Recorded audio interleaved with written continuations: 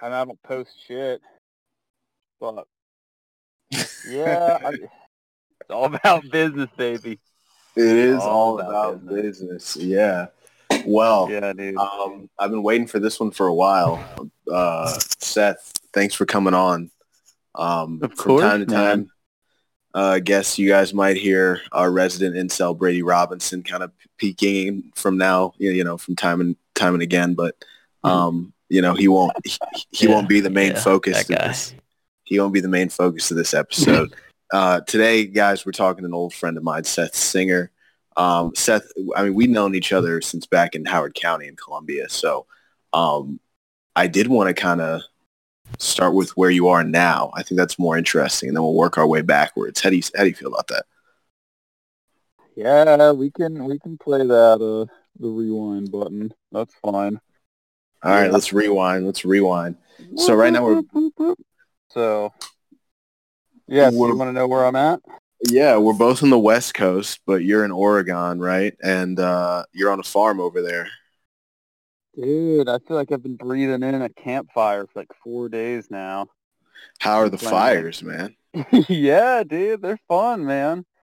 I love a good campfire. Is Tiesto playing at the fires? Is Smash Mouth opening at the fires? Oh, I listened to Smash Mouth the other day, All Star, randomly. Dude, I'm waiting for the 2 a.m. Ramstein set. Yo, I actually heard Ramstein they be playing that on that rock station I be listening to. No, they went top 40. Is that the Du Hast people?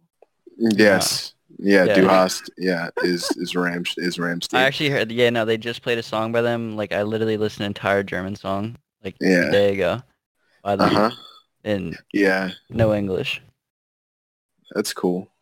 Well, so, Seth, they probably wouldn't be allowed to play right now, because don't they do all the crazy pyro shit at their public gathering? Oh, yeah, you're right. They do that. They do have a bunch of pyrotechnics. I mean, it wouldn't stop them.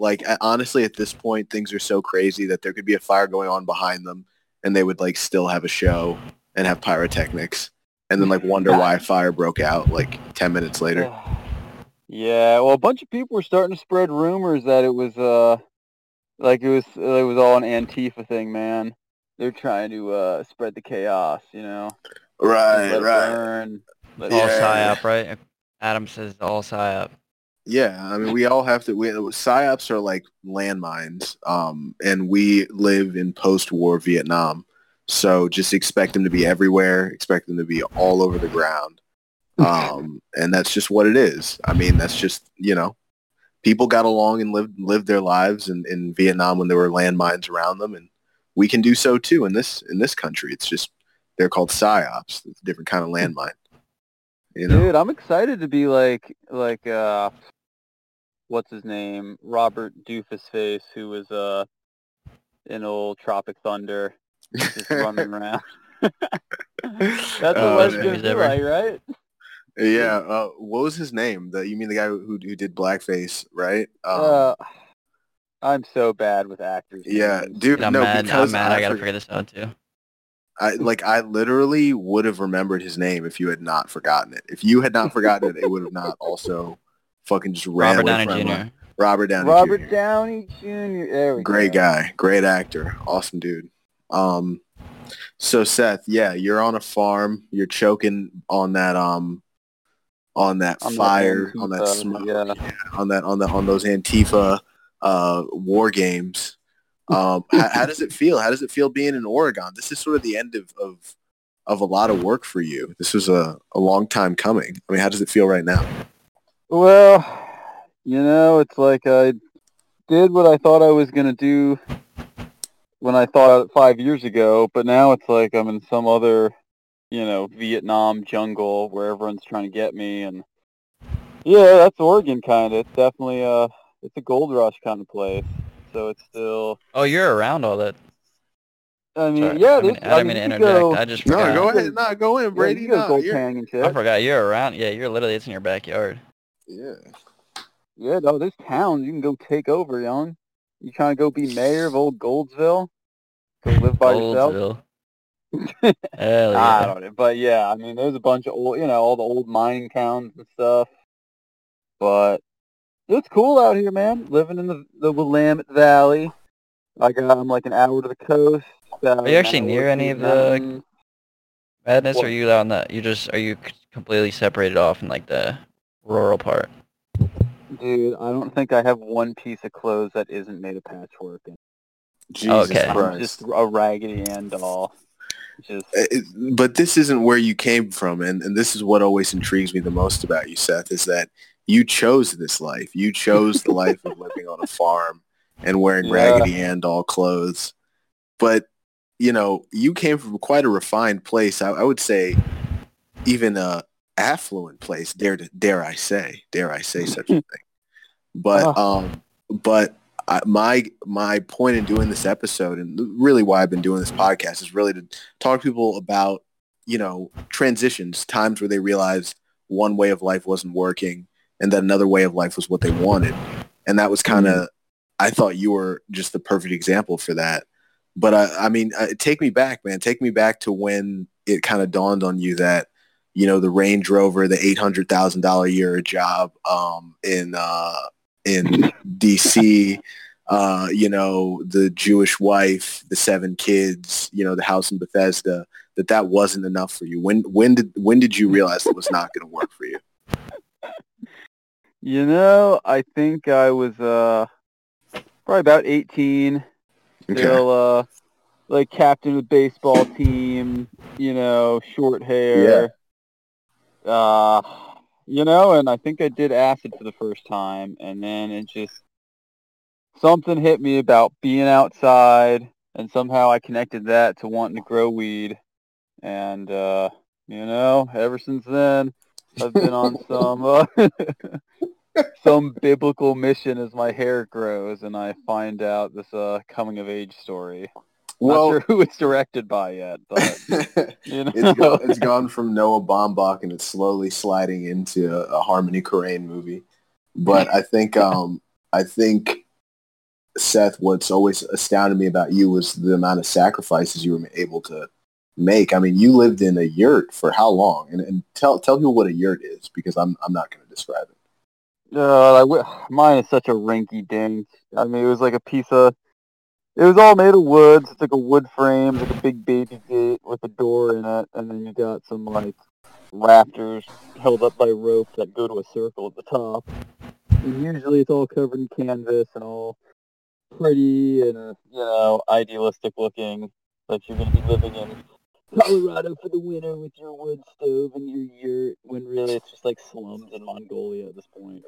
But yeah, it's a good idealistic dream for us. And I did that for a year and a half or so. You were living. Wait a second. So you were living in a no electricity, no running water, nothing, a hut basically for a year and a half. Well, I had a creek 10 feet in front of my place, so I had running water, and I was filtering it out, and I was using my little camp stove and making my freaking boiling bag rice and beans, and then I'd like casually wash it out and then just make tea and have like Seth, why did you do this, man? Why did you do this? What brought you there? What was the thing that you're sitting in the yurt, you're boiling your rice and beans, and you're like, this is where I need to be right now? What made you that confident? It's a good quote. Well, not being afraid to fail. I mean, that's all I got. Because, I mean, I didn't really know too much about building and craftsmanship before I made my first yurt. And so it was like, at that point, there was some head banging against the wall for 5 or 6 months while I lived in the last ever place I rented with a bunch of college buddies. We were like all like transitioning from being like smoking weed hotheads to like, bipolar, super anxious intellectuals, and right, it was just time, man. It was the right time to just figure it out. I had a buddy who's already a really good woodworker who had been living in a yurt for about 6 months in the same town we were all living in old Boone, North Carolina. And, I was like, that's badass, man. I don't want to pay rent. I don't need to live with other people anymore. I'm down to not shower. So here we go. And so what were the first couple of days when you really disconnected and you tried living off the land? What was that like? well, I mean, how do you define it? Because I wasn't, Christopher McCandless in Alaska, or I wasn't eating rabbit and squirrel that I was snaring. You weren't trapping. I still can You go to weren't Walmart trapping it. stoned at midnight and go pick out what flavor kombucha was like really hitting my fancy. So did you ever like when during that time where I'm sure there were plenty of times where you were out amongst like normies, like for lack of a better term, people that lived in homes, like, or maybe it was that quirky of a world in Salem, I don't know, where did it ever come up where people were like, hey, so where are you staying at, like downtown, or and you're like, yeah, I'm in a hut. Like, when did that happen? Did it? There was a good period of time where, I really didn't talk about it. It was, it was kind of a crux socially because it was like, a weird, like, grimace in the, living in the trash can or whatnot. Cause it's kind of like, at some point, man, who was going to be able to connect with the fact that I was just camping every night and I was just so thrilled that the place didn't collapse on me and I could sit there and my place would warm up after about 30 or 40 minutes of fiddle fucking with the wood stove. Right. So it wasn't something I felt that a lot of people could connect with, and it was just then really ideal. I don't know. I would just become some anomaly or some, point of, subject that was being subjected, and I was just, screw that, man. I'd rather live in the shadows. Right. Yeah. You do have a penchant for not calling attention to yourself. That's something I've noticed about you, Seth. Is a lot of people, especially in this day and age, right? What would most people have done if they were living in a yurt? Day one of my vlog, living in the yurt. Yeah. Everybody, check it out. Instagram, my journey. I mean, dude, when AP goes in and freaking, searches through all my stuff now after this interview. I mean, they're gonna see there was an album. There's still a Facebook album there. Okay. I mean, so you're not totally absolvent of that sin. You were doing a little bit of vlogging. I mean, I think everyone's vain to a certain extent. Of course. We don't all know how long we've all stared in the mirror before we went. So went out. Went on with our day. So right. But. I think, Seth, there's also been like an ongoing theme for you for at least since I would say around 11th or 12th grade. You've always had this sort of motif of like I'm not going to play this game. Like, I don't want to do whatever this is. By this, I mean society and life and and I didn't take you seriously for a long time. I was like, yeah, everybody says that, but he's going to go to UMD or where'd you go? App State. He's going to come back. Yeah. He's going to get that, a DHS job. I really didn't believe you until one day I realized like, yo, I'm back in Maryland. Seth has not been back in a while. Like, you took it seriously. What I mean, because what made you really just never look back from Howard County, which is so rare from where we're from? Well, and I was lucky because I went to App State at a time when it was still a really cool place to be. And there was a bunch of hippies there. It was still a little more free form of a culture and social movement and scene. And it really hadn't been broed up by the sports and athletic programs too bad yet, and I think that's really, just that environment really set it apart. And I had a place to be. I had a social group of real close friends who I still talk to all the time. Within, 2 weeks of being there, I had all of my smoke behind the dorm and the graveyard buddies, Right. Just being stupid kids getting stoned all the time.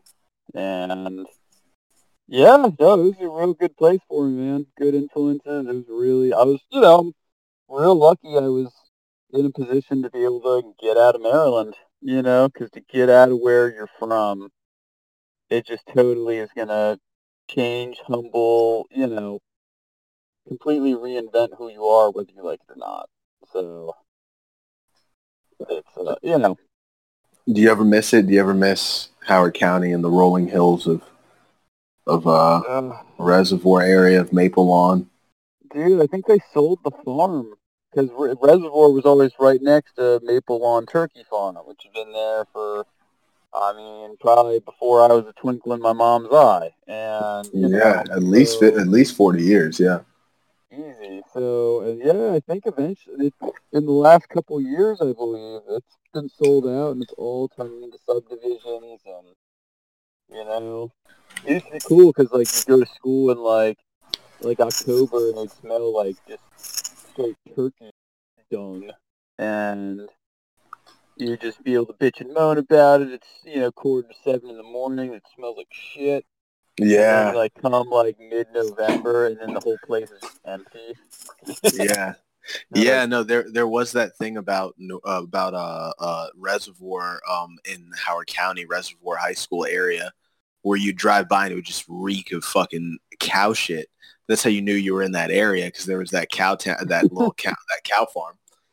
Yeah, Reservoir was really a great, cultural blend of so many things come together. Because it was almost had a slightly rural feel to it. At the same time, it had everyone. I guess Howard County was good for that, but every different socioeconomic class, every different story and background of person you were going to find in Central Maryland, in 2010 or 2015.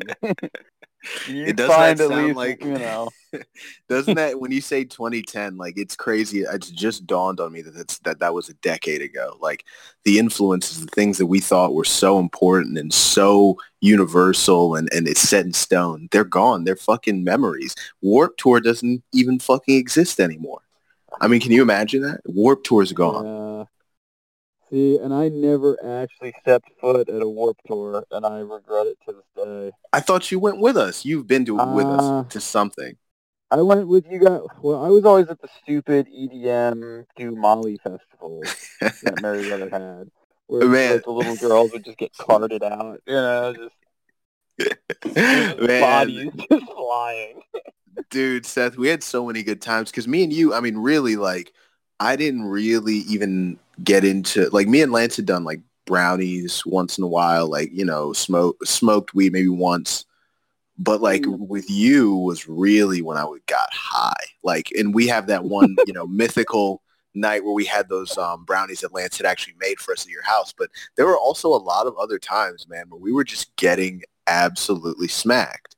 And like, I just wonder, like, I want to share some of those stories, but I want to hear them from your perspective, like, I don't really, do you remember like a time when we snuck out of your crib? There were so many times we were sneaking out of your crib and anything that rings your memory right now. You really got me thinking about when I threw was that a birthday party I threw in my parents' basement? And we had everyone over, and they were home, and I like snuck a couple of bottles of vodka down there, and somehow we like lit a bowl and thought we were gonna get away with it. We just like smoked. Yeah. It got kind of nuts there for a few minutes. It was like kind of wild. And all you could ask for as a 15-year-old was 30 minutes. So many of those parties, so many of those house parties, so many of those like sneak outs, drinking. When you think about how much time we were actually having fun, it was 45 minutes. Like, 45 minutes, people getting, but this is, before people would throw up, before somebody would get caught, before the police, before running. You would have about 45 minutes to really live in this moment where you're really free, like truly free. Like, you're drunk, you're 15, you're with your friends. I remember back in flip phone times, we'd take little video. The videos that were on, like, people like Casey Wallop's flip phone would put us all in prison. We'd all be in shackles right now. The kinds of things that we had on those flip phones from those early, like, I would call them like testing day, like test days. Like, they weren't even we weren't partying. We were like testing partying, you know, and like your house, I think, was probably one of the first times I ever got drunk for sure. Was your house, definitely. Okay, yeah. Isn't that crazy? I guess I wasn't the best influence at such an influential time. Dude, I was completely complicit in everything that was, I mean, we weren't influencing each other. We were on the same ride. That's like saying like, dude, the reason why like we all screamed because of that fucking, roller coaster going down is because of me. It's like, no, we were all on the roller coaster, bro. we all bought the ticket. But dude, I mean, tell me, I mean, so do you want to talk about Sandy Springs? Do you want to talk about Hammond Hills or no? That's not I mean, there the was story a you want great to time. tell. We had some great time, man. Yeah. And it's such a lively neighborhood too. It was like describe a good gaggle of them. Yeah. At the same time, it was just suburban enough and kind of spread out enough, and everyone had sort of a little bit of distance, just enough where you could like walk around at night and you wouldn't immediately get the cops called on you. Dude, do you remember those dark late nights where we'd be walking on the street after smoking a bowl, like trying to get back to your house? Or do you remember there was that one path that there was like a cul-de-sac, we'd park or we'd walk to it, like it was on that road that would lead towards Lance's house. You'd walk back up that road, you go up a kind of a hill cul-de-sac, and then we'd walk into these like trees. Do you know what I'm talking about? We didn't even have a name for that. Back there, yeah, the old neighborhood, man. Dude, do you remember that shit? Do you remember that shit, dude? We'd bring a bong. We'd bring a 6-foot bong out there and rip that shit under the fucking light at like literally flashlight moon. The moon would be like a flashlight just shining down on us. It was so bright, dude. That's all I remember. And we were, dude, I mean, just think about it. Even going across 216 into Cherry Tree, the endless nights where, I mean, there's parts of our souls that are still there running around at night in the darkness in the trees, you know. I don't think we've fully left that world, you know. There's no way. You're right, man. Those those steps have been taken and will be there. Oh man, those like just even those houses, like the fucking, what were those things called? The motion sensor lights that would go off. We'd be running through like, a little alleyway between two houses and motion sensor lights would go off and we were sure we were going to get fucking caught. And then sometimes the scariest thing was, right? Like for all of our paranoia, all of our high 16-year-old paranoia, sometimes we were right. Sometimes the cops would get called. Sometimes they would just show up when you're walking out of a path. You know what I mean? Yeah. Like there was always that real possibility back in those days. God, like being in the paths behind Michael Payne's house. Like, yeah. That was a weird little stretch of trails. Where you're boxed in, where you know, like, all right, I got a time limit here. Like if somebody, because do you remember like the high thoughts you would have? Like you'd be looking at a house and you'd be like, if somebody in that house can see us right now, it'll probably take them 10 minutes to call the cops, another 10 minutes for the cops to get there. So I got 30 minutes tops to smoke this and get out of here. Like literally, that's what I would be thinking when we would just be surrounded by these like these dark homes, these 3-story, McMansions all over the area. And I was just convinced everyone could see us, you know? It was, yeah. Well, I really started getting more paranoid when we were just driving around, like bumping, like man, like whatever was that, Man on the Moon, Volume 1 or 2, Kid Cudi, just. I'm like, on the pursuit of OJ. Dude, that was a whole nother level, like, right? Like we were smoking weed before anybody even had cars, and then when we had cars.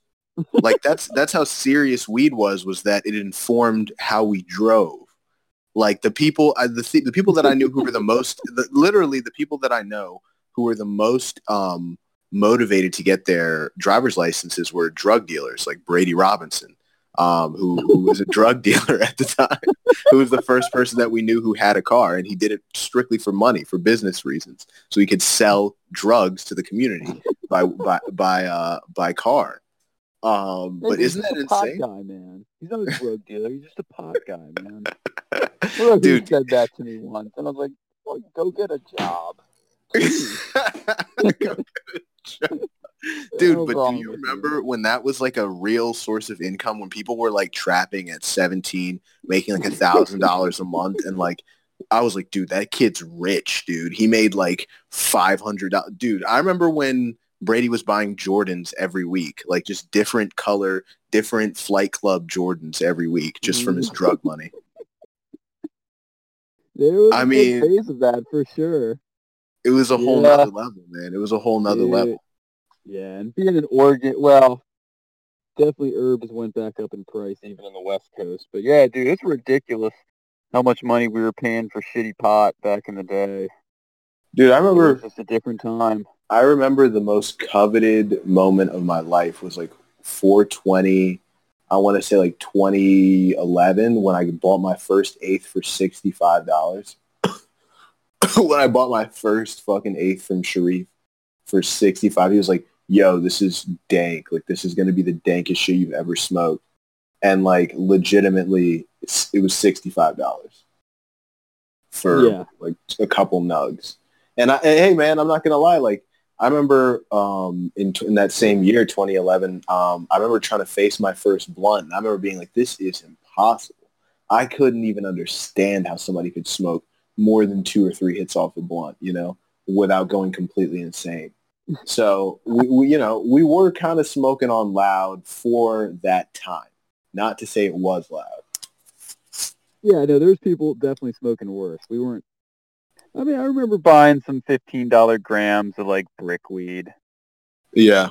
But yeah, no, usually we actually had a decent supply of something. So yeah, you know, but that's I remember buying a couple $30 grams. And yeah, $30. No, I remember the best one was like 1.5 for 35, bro. I got you, dog. And I'd be like, yeah. Let me hit that off. And that's like, dude, and dude, like just getting a Rello in the state of Maryland, it's like $165 for a Rello. And then you got to have an ID to get a fucking Rello. You got to be over 18. Then you get the Rello. Then you fucking roll up. Then you got to figure out where you're going to drive around to smoke. You can't stand in the same fucking place with a blunt. Nope. This is uranium 4. This is a fucking this shit has a half-life. It's got to be destroyed quickly. So you get on the country roads. You're going down Old Columbia Road.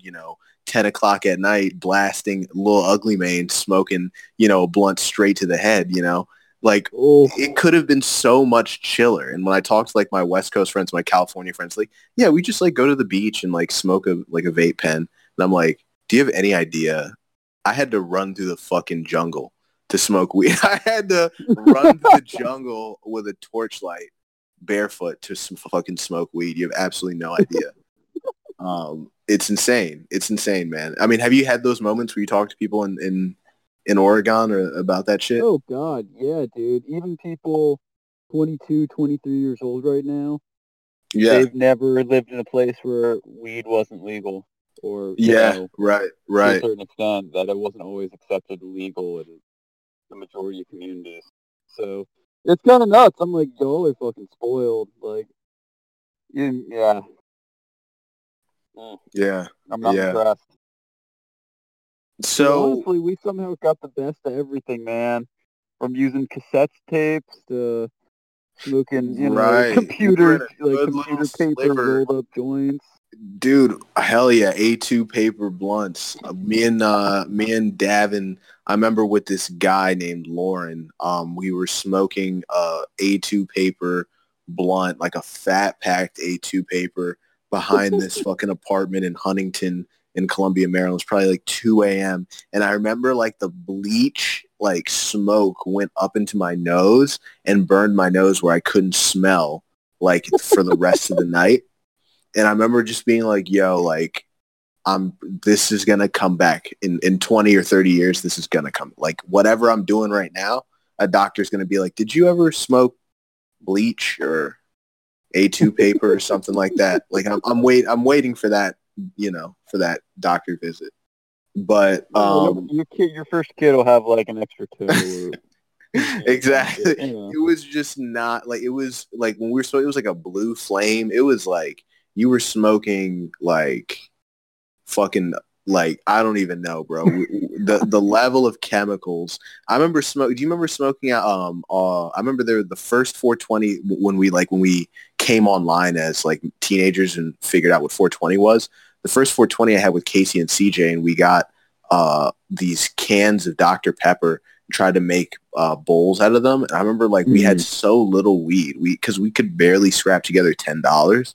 So we had like a 10 bag and like wasted it, like crushing it up, like just like, all over our fingers. So we have like 2 little nugs and we like put them in the fucking can and we just literally smoke metal, like straight up, just smoke aluminum.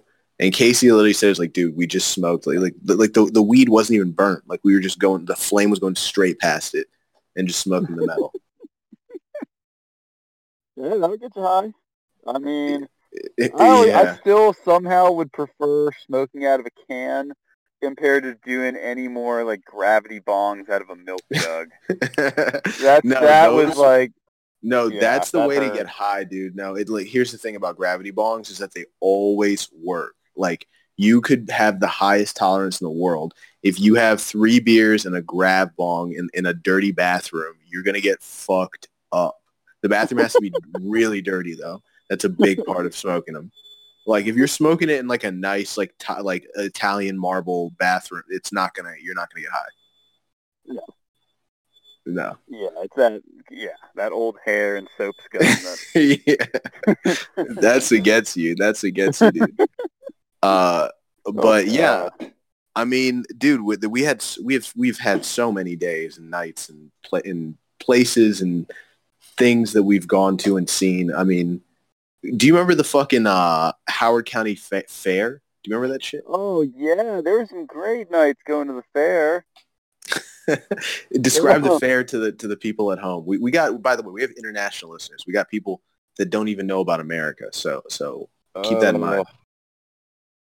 I mean, it seems like, there's just enough neon and flashing lights to make it seem somewhat cheery.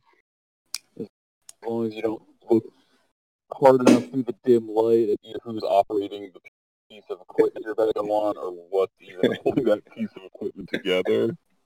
And then you go on the tilt-a-whirl of they had a Ferris wheel, didn't they?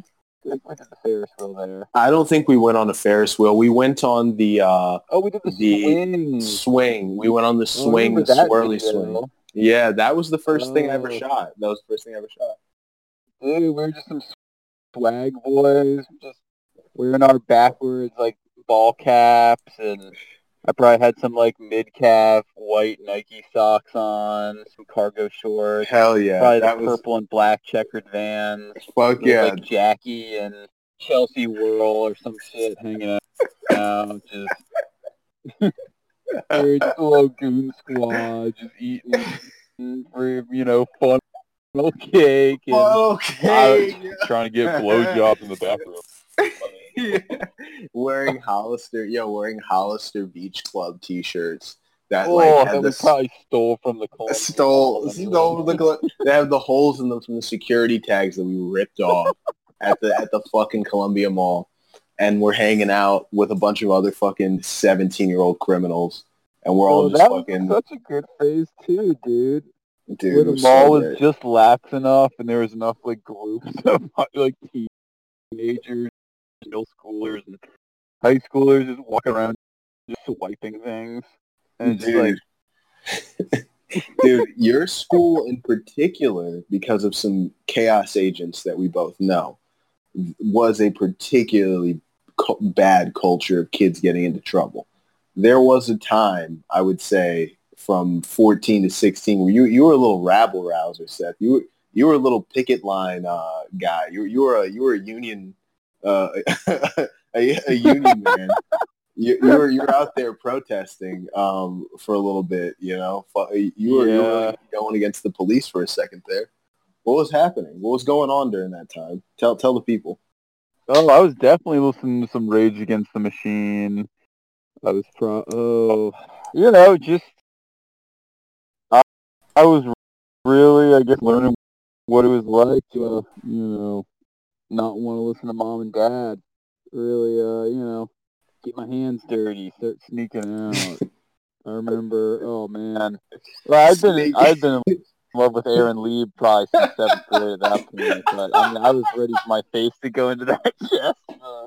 Who knows how long, man? I was waiting until we got to this part. Let's stay on this for a second. Yeah. To what degree do you think wanting to put your face in tits informed like 4 years of your life? Like, do you think that probably changed the trajectory of your entire life? Just that need to do that? Yeah, I mean, it's definitely been a little more of foreshadowing of what my romantic life might have been like at 25 anyways, but but it was a lot more cute and a heartwarming story at that point. So tell us the quirky, like, Judd Apatow version of this story. I want to hear this. Somehow we just never could find the spark, and we'd like kiss each other on the cheek. I remember one day we were at the mall. I don't know, and I was saying goodbye. I just could not kiss her on the lips. I don't know what happened. I was just too busy staring at her chest or just like being nervous. I don't know. But then later that year, I got my first taste of a blowjob on a coach bus coming back from Hershey Park with the band kids. So who sucked you off then? Who was the chick who sucked you off on the back of the? That was Maddie. Oh, that's correct. Yeah, I ruled the school for you did. The next 24 hours. You were definitely public enemy number one. You were definitely Killer Instinct. You were definitely yeah. 8th grade was a good year for me, but yeah, 8th grade was a good making sense. 8th grade was a good year for me. Yeah, you were honestly, Seth, like, there was a time where you were really just taking names and people were just like, who's that new guy on the block? They were just like, who's this? Like, they were looking up, they were just like, wait, what's going on? Like, typically we'd all be sitting there doing dice games, stabbing people, Lance would be extorting, extorting people, and then one day we're in the back of Lance's Lincoln Town car, just, doing our usual, like, just cleaning our guns and counting the money. And he was like, who's this new guy on the block? This dude, Seth Singer. And I was like, man, I don't know. He's a new dude. He's just, he's got a new territory. He's got a whole crew with him. This guy, Henry Leadbeater, he's working for him, I heard. We didn't know what was happening. You were shaking things up. You're shaking up the ecosystem for sure. Now I'm thinking of oh man, what's that one Stephen King movie? Which one? The Shining? Yeah, no.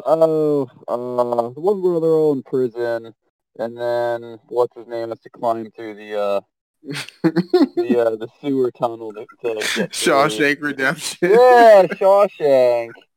That's the kind of new guy on the block I want to be like, So that was a world, and we also, dude, we were in band together as well, wasn't that crazy? Yeah, we were in fucking middle school band together. I played the euphonium. What did you play? Well, I was viola in orchestra, but then you were in jazz band. I played bass in jazz band. That's right. You guys were a jazz band, didn't you? Nah, dude. I would just go to all you guys' when we could watch people's stuff. I would always sit there and watch it because you guys would play jazz. So that's why I was always around. But I wasn't in the jazz band. I was in the regular concert band. But I would always go and see you guys' shit. Yeah. I remember us meeting, I think it was Miss Manisar's class, 6th grade. That's my first memories of hanging out with you. We were like okay, Miss Manisar together. What was your first fucking? I thought you drew like fucking Goku or some shit. You drew like Yeah, he must have drawn Goku or Naruto or one of them wiry-haired fucks. And yeah.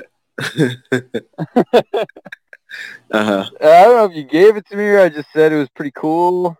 Yeah. And from there, man, it was like bread and butter for a few minutes. Yeah. I feel like you and me got along like pretty much instantly, and also our lost friend Henry. That one day I'll track Henry down and try to put him on the podcast. That might be interesting. Oh, dude, he's around, man. I'm waiting for the two of us to like meet up in Maryland together, and we're like, for some reason, I imagine us in just Men in Black outfits, just full black suit with the shades on, just full dark, and just what I we imagine. Knock on the door. I imagine you guys meeting up at a brewery in downtown Ellicott City, and you have like a ponytail, and you're already at the bar because you got there early, and then like Henry walks in, he's got like a really big beard, and you guys just like drink like high alcohol IPAs, like 9% IPAs, and just get wasted, and then just have an uproarious, laugh-filled night walking around downtown Ellicott City, and then he finally 60 at this point. No, this is like next year. I mean, you already have really long hair, so you're gonna have a ponytail when you go to Maryland. I guarantee. Dude, I am not a ponytail guy. You're gonna put your hair. You're gonna put your hair in a ponytail real soon. I've laid the seed, just like Inception. I've said it now, so the idea has been laid in your head. So it's gonna blossom in probably about a year. You're going to be ponytail. You ain't ever going to win a Grammy for this one, Leo, but we'll see. So, oh, man. But, yeah, man, I mean, I really think, like, there's so many times and places we could talk about. I do want to zero in on, like, one more story. Do we have one thing that we could do? You got any ideas? Because I feel like I've been just, like, kind of dictating what we talk about in regards to your life, No, I mean, I still sometimes tell people about our time in New Orleans. Oh man, I remember we watched Risky Business probably at least 10 or 15 times that day. We were doing a lot of acid. I shaved my head. Remember, I shaved my head. And we were outside. I remember we were on my front porch. Do you remember this? And we were just, acid was hitting us. I was probably into my second 40 ounce. Like I was probably like halfway through my second 40 ounce. And we were just laughing our fucking asses. I don't know what it was about, but all I remember is we could not stop laughing. Then we go inside, and it's still, like, the whole thing was a laugh riot, dude. Like, I haven't had that much fun on acid since, frankly. Like, that's why I don't want to do it again, because it's like, how could you top those times? Like, those, like, that time with you, and then there were a couple of other times with Mark in that house, where I was like, this is as good as it's going to get, man. Yeah. Fucking break a rib. Yeah. So what was your time? Tell me, because I was doing a lot of drugs back then. I barely remember it. Tell me what you saw when you came to New Orleans. How did I seem to you when you got there? Hey, you were a wheeler and dealer. You knew all the folks in the neighborhood, and I remember us just walking around smoking weed, and we were always dapping people up, going into their shotgun houses, and they had fucking bottles on deck. And then usually before we hit the next spot, someone always pulled out, a couple lines. Yeah. Tell the folks. Tell them. I mean, to be honest about what was going on, what was happening in 2016, Uptown New Orleans. Like what you landed there. Yeah. That was the most cocaine I'd done in a 4-day period, probably in my life. Still to this day, that's the most. We were just pouring it out. We were just pouring it out. All I remember is this like consistent flow of just cocaine coming out of a small bag, like just pouring out onto just trays. And give me some specific moments of that time for you. That was just like what's good. I remember us hanging out at Hi-Ho, and we were. Dude, you took me to the spots, man. I was pretty impressed. We even got to the French Quarter, and we were just drinking, like, 64-ounce slushies that were just halfway full of Everclear.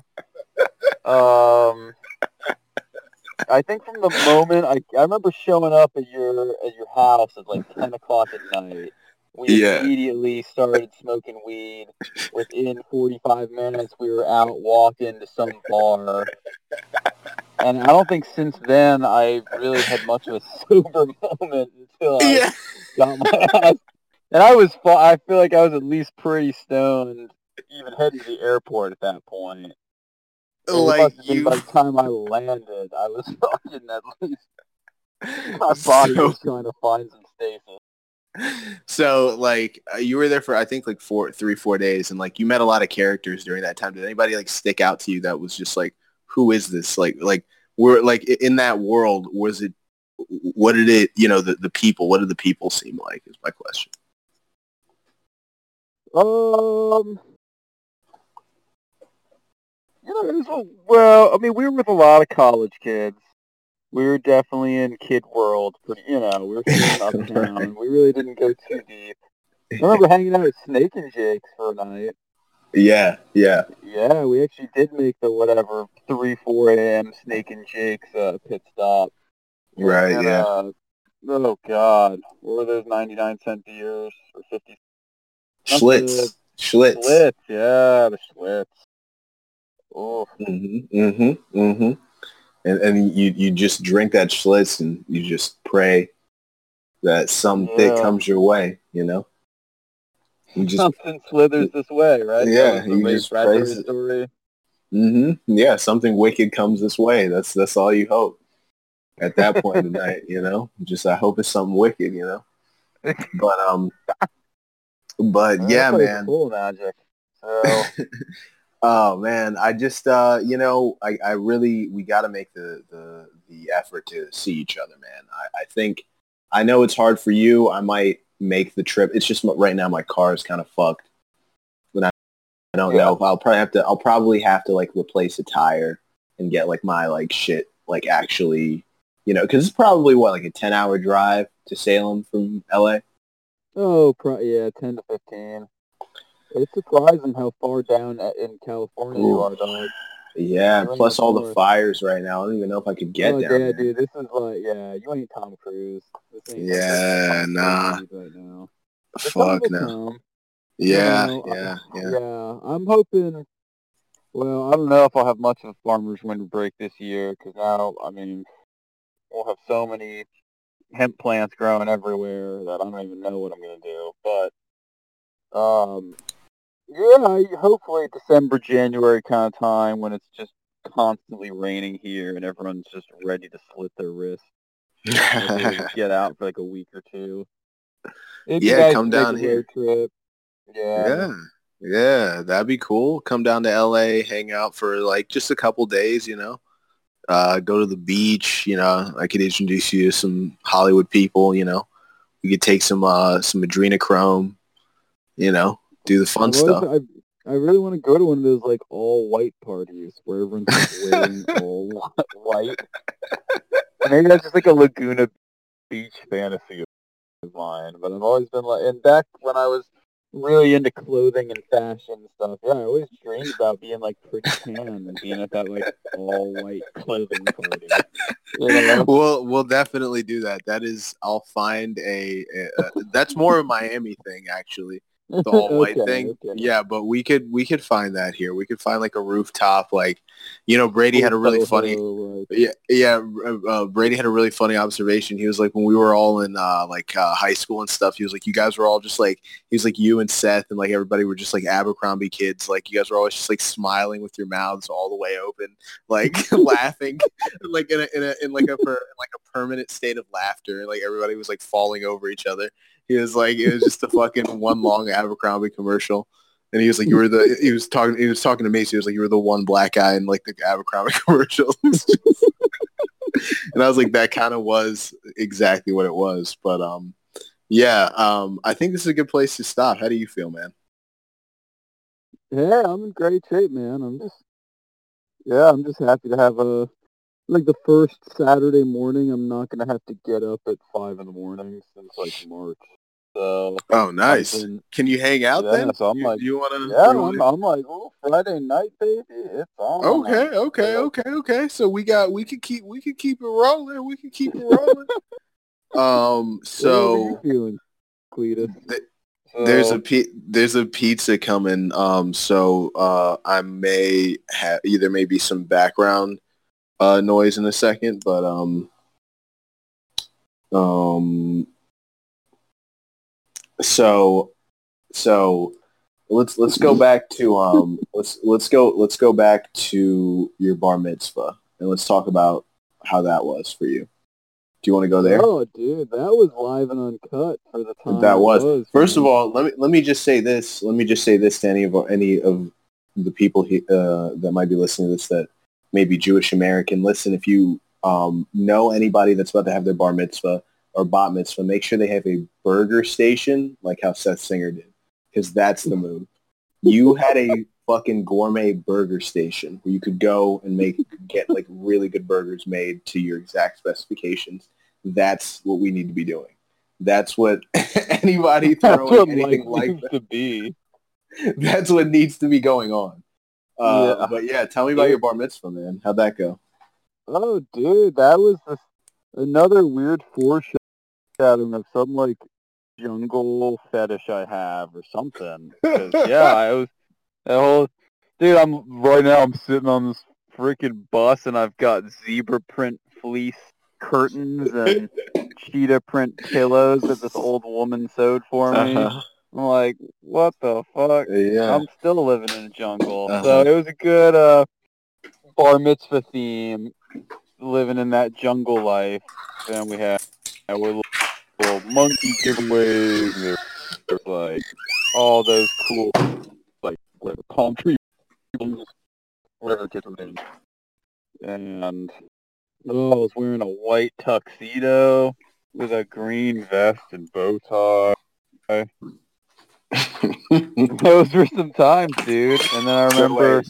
So wait a second. Describe your outfit again. One more time. You had cut out briefly. I believe it was a white tux. Might have even been black pinstripe with a emerald green vest and tie. And I had the black and white shiny faux leather shoes. and so I mean, for you, what was that night like? I mean, what were the things you wanted from that night? And what did you get? Well, I really shot for the stars, and I had a great supporting cast, and I, we got there. We had a whole line at one point of 12 to 14-year-olds with pretty decent male to female rape even going on. Kind of, dry humping on a dance floor. And then, like, my parents, they had their own response call of a, call and response, cross-generational, dry hump. So it was kind of primal and really came together. So wait a second. So, that's something I completely forget about because you spend so much time, or at least I did, in after 19, really, you spend most of your time in real clubs and real, fucking actual situations. But I forgot that for years, like probably 5-6 years, probably the most like horny times of my life, we were grinding like at like proms, formals, or fucking or bar mitzvahs, bat mitzvahs, and that was like for the most part the closest we would get for a while to like actual sex would literally just be grinding on a fucking dance floor with a girl at like a fucking some sort of formal event. Isn't that interesting? Dude. Yeah. It was like, don't get a boner, but just let it happen. Yeah, fuck yeah. It doesn't even matter. Like, who cares? There was some great times, man. Yeah. See, a lot of people hate high school or hated their high school experience, and it's not like mine was very stellar, but at the same time, there was a lot of goofy bullshit that, as we recall, it could have been a lot worse. But I think the point of all of our high school experiences, I think we all sort of made a conscious decision. I did at Hammond, you did at Reservoir. We were just like, yeah, we're going to do our best, like, academically, but, like, this is about having fun and being young, you know? And, like, for better or for worse, we really tried to take advantage of that. And I think, like, yeah, there were things we could have done better, but we really did realize that we're like, yo, like, this is the only time we're going to get to really get away with a lot of shit. So let's just do that. Let's do all of those things. I remember when Project X came out. Yeah, like everyone tell was trying the story. to Start from the top. You gotta create the scene, Seth. You gotta create the scene. But I didn't even go to the epic Project K, Howard County Mega Mansion. Invite the coolest kids from all 12 county high schools. Show up at one lawn at once. Let's rage. I wasn't even there, man. I just remember being a part of the aura of that's what everyone is trying. That's what everyone wanted. To talk about that time period, though, talk about the feeling in the air, the cold, the fall, the snow, the mud. Talk about that. There was a crispness to it. Yeah, for sure. There was a, I don't know. It just you're right. It was just like we realized it was the time to do whatever we wanted to do, and there was only so much they were really gonna try to like pin you with at the end of the day, other than just kicking your ass, sending you home. So we were just down to do anything. It seemed like I don't think there was much I didn't want to do at that point. I still haven't taken ketamine, but other than that, I mean, it was like whatever. Let's go. That's funny. Dude, I remember just making out under the bleachers at the high school football game. And then we'd be, like, looking for the move, like, where was the next move? Because, like, the moves. Talk about the moves.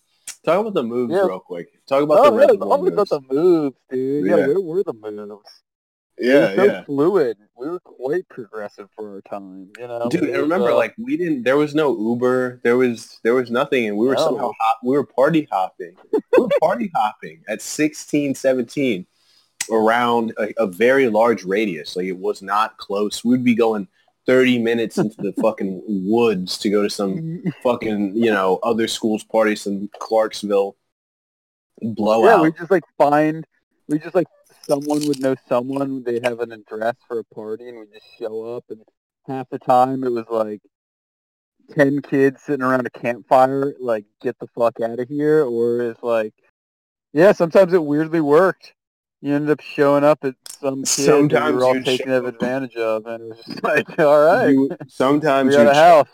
Literally in the Garden of Eden. Sometimes you would walk in to a palatial mansion in the middle of the woods, and it would just be a bunch of hot-ass girls, a bunch of alcohol, everybody's going crazy, good music. There's, like, just endless people. Like, you just keep walking, and it's like somehow you're in this, like, it's like a town that's inside of a house that's just all filled with kids getting fucked up.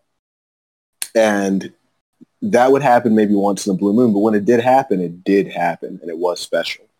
And we got to see that, man. I don't think a lot of people really, got to do that outside of our generation past us. It was definitely going on before us. But I think we were one of the last generations that really... Everything got so tightened up in PC, and I really everyone think so. stopped using cassette tapes, and everyone stopped doing all the old shit. How do you have a party without an iPod Shuffle connected to an amp via a fucking aux cord? Like, that's how you throw a party. You can't do a Bluetooth speak. Like, nah, that's for college. When you're in high school, it needs to all be chords and somebody could knock the iPod off the fucking aux cord. You just hear that bzzz, and nobody even notices because you're just still getting fucked up. Oh, dude, even just thinking about Burnett's at this point, and I've reminisced about Burnett's and like Pinnacle whipped cream flavored vodka with people all over the country at this point. That somehow everyone who's like 24 to 27 just ended up like just drinking this awful alcohol all at the same time. Yeah, Pinnacle was the one that you would always find at like the third house so there'd be the main, like, okay, let's say we pregame it at your house. We'd go to the main party, right? We'd only be there till like 12:45. Then we go to like some non sequitur, like a party that we just got a random address to that we don't know anybody at. It might even be cool, but we don't know anybody there, so we leave, right? Like it's chill for a second, but we bounce. Then we might go get like McDonald's, or there might be somewhere we can go and smoke, and then it's like way less people, but it's like a bunch of people smoking. So then after that, like that's in that party, like you're sitting there, you're high as shit. You turn around and there's a bottle of Pinnacle vodka. That's where you find the Pinnacle vodka. It's not even at the party. It's not even at the first two parties. Yeah, it's just lurking around, just praying for a good time. Ugh. Yeah, that stuff just turns my stomach over even thinking about it, man. Or even, ever since we had you didn't have that great of a senior week experience. No, I had didn't. my Not at all. glamorized, Ocean City. Well, tell me, I don't know about you. Extravaganza. I don't know about your senior week. This is a good story to tell. Tell the story, man. Take it away. Oh, I just remember drinking so much Bacardi Gold and just really hating myself for a while. But I had a great time in Ocean City that week, man. We had just the right group of party boy intellectuals with Garrett Dearden and Jake Taylor and Brian Glick and all those kids, where we were like smart and did like to get fucked up, but we're also like a little more on the conservative side and weren't gonna like get our asses kicked off the bus for friggin'. And, you said party boy intellectuals. Something like that. And I just remember we had our little group of River Hill girls who, that was another good heyday for me, man. Like 8th grade, senior year of high school. I mean, not really the end of college, but like something with like the end of, maybe I was freaking slapping asses in the hallway at the end of 5th grade too. I don't know. Something like whenever I got my last year, I always go out strong, Yeah, right. Uh-huh. So we'll see how it goes during the Armageddon here soon, but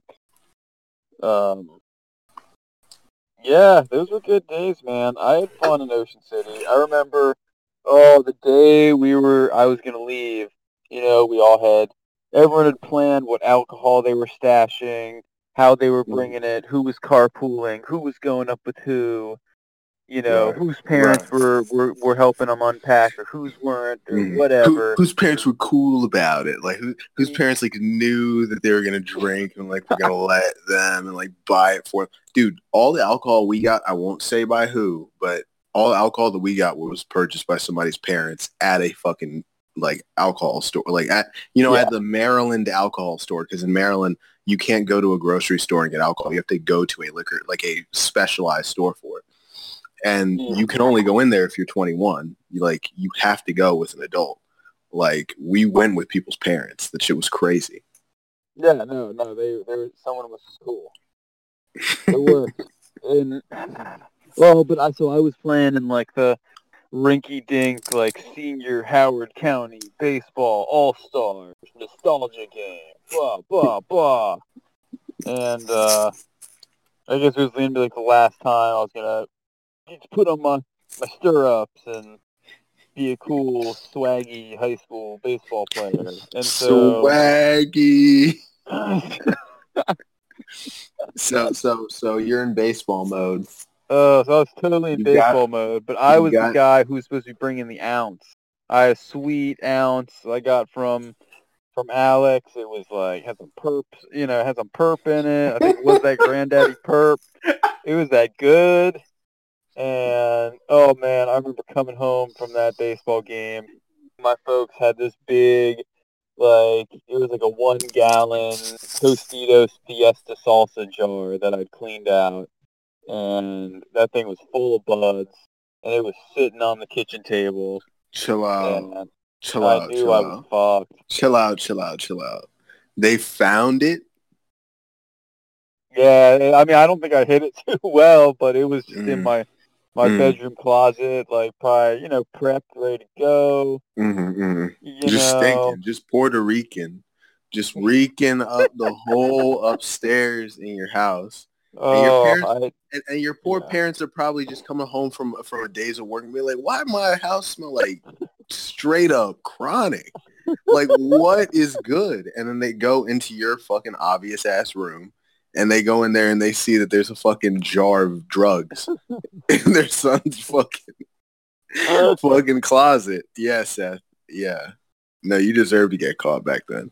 Oh, but dude, it was, I had some strings I could pull. I knew the right folks. I still was able to cop a quarter on the way out. That's just strong. But see, like, failure was not an option for us. Like, we had that mentality of like, even if you caught me, I'm still out there tomorrow.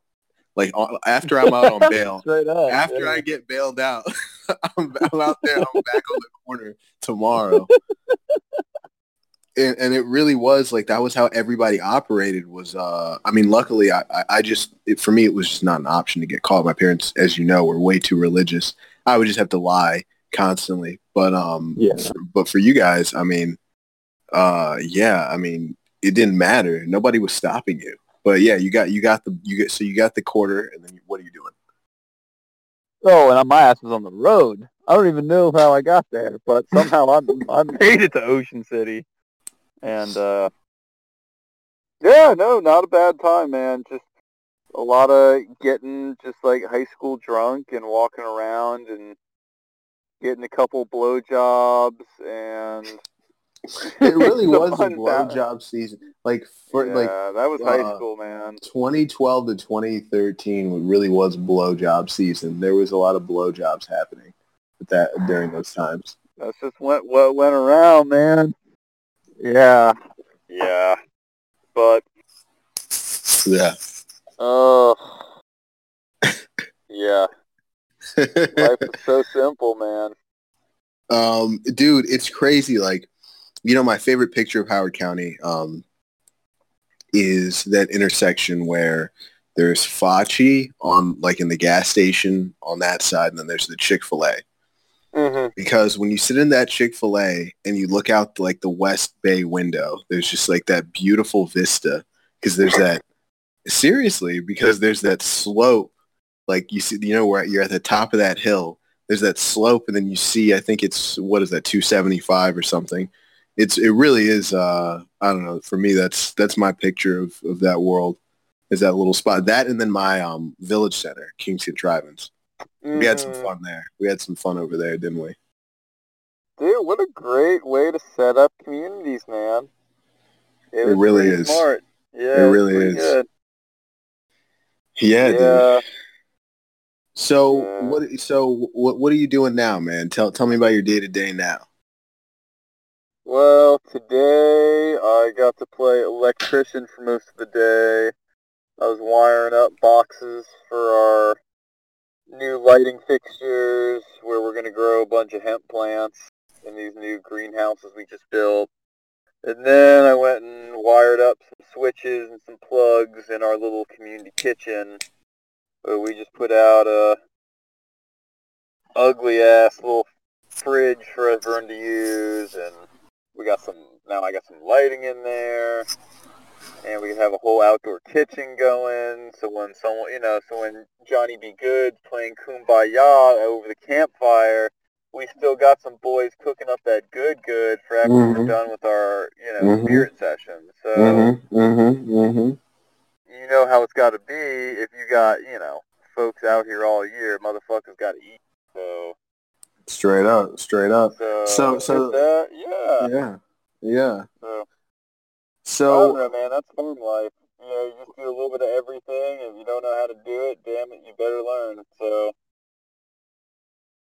that's great, man. And I want to know. I mean, like, tell me about your outside of the farm, but like just the community of Salem. Like when you're out, maybe you're having a beer or you're going to a bookstore or maybe you're, I don't know, getting a coffee. Whatever you do. What are the people like? What are the humans? Are there any black people? When was the last time you saw a black person? I'll start with that. Gosh, I've been seeing this black guy right on the side of one of the main drags. Okay. All right. And he's just got a Jesus Loves You shirt on. And he's just been standing out in the smoke for the last 2 days. Just throwing love to everyone. Jeez. But it's wrong working, question. Man. There ain't many of us. I'm so curious because I heard something, and maybe this is just fake information, but I heard that Portland actually used to have a lot of black people in it. I heard that Portland particularly used to have a lot of black people, but then apparently like redlining or something like pushed a bunch of black people out of Portland. But there's like, okay, is that true? I don't know. I don't know too much about Portland, mid 20th century or whenever, or we're talking 70s maybe. No, like mid 20th century, like post-war, not even the 70s. Yeah. Okay. Yeah, no, I mean, Oregon itself used to be pretty a little lunatic conservative. I mean, definitely in the early 20th century at least. I could definitely see that there was a strong black population at one point, but yeah, it's dwindled out pretty hard. I mean, it's not the Midwest, it's still a lot more progressive than that, but right. There's definitely a lot of Latino people. There's definitely a lot of people from down south out here. So I get a strong culture of that. It's not totally just white people. At least you got there's a lot of white people with long hair and beards. So at least there's some, at least someone's culture, there's at least a secondhand appropriation going on that you can kind of, absorb. Where are kind of your favorite spots, in Salem? Like, where do you go to, like, hang out or, if you're trying to impress a chick or where do you go? Yeah, I've got one spot I usually bring all my dates to. It's called Taproot. It's like the kind of Portlandish kind of bar restaurant. There's Christmas lights on the outside sign. There's a bunch of, like kids coloring book pages of mushrooms that have been colored in on a whole wall. And, it's just like kind of quirky and everything's wood and everything's like, kind of crafty looking, but still kind of dingy. Tell me about a date that went really well there. Well, I brought this chick there a couple weeks ago after the farmer's market, and I know a couple people who work there.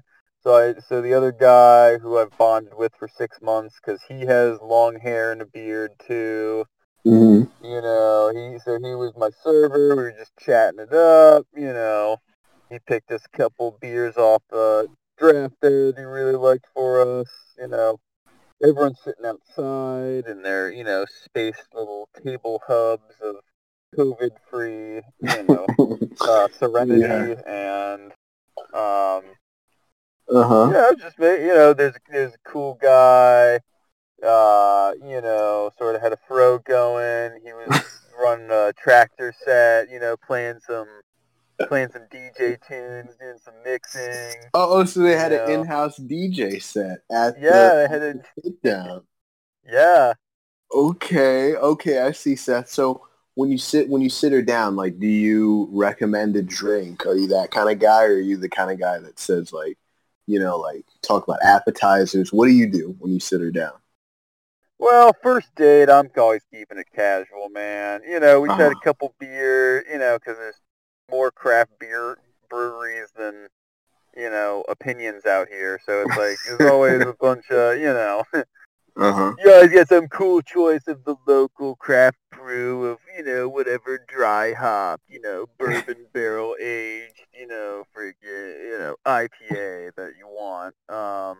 Bourbon barrel aged. That should be your DJ name when you start producing music.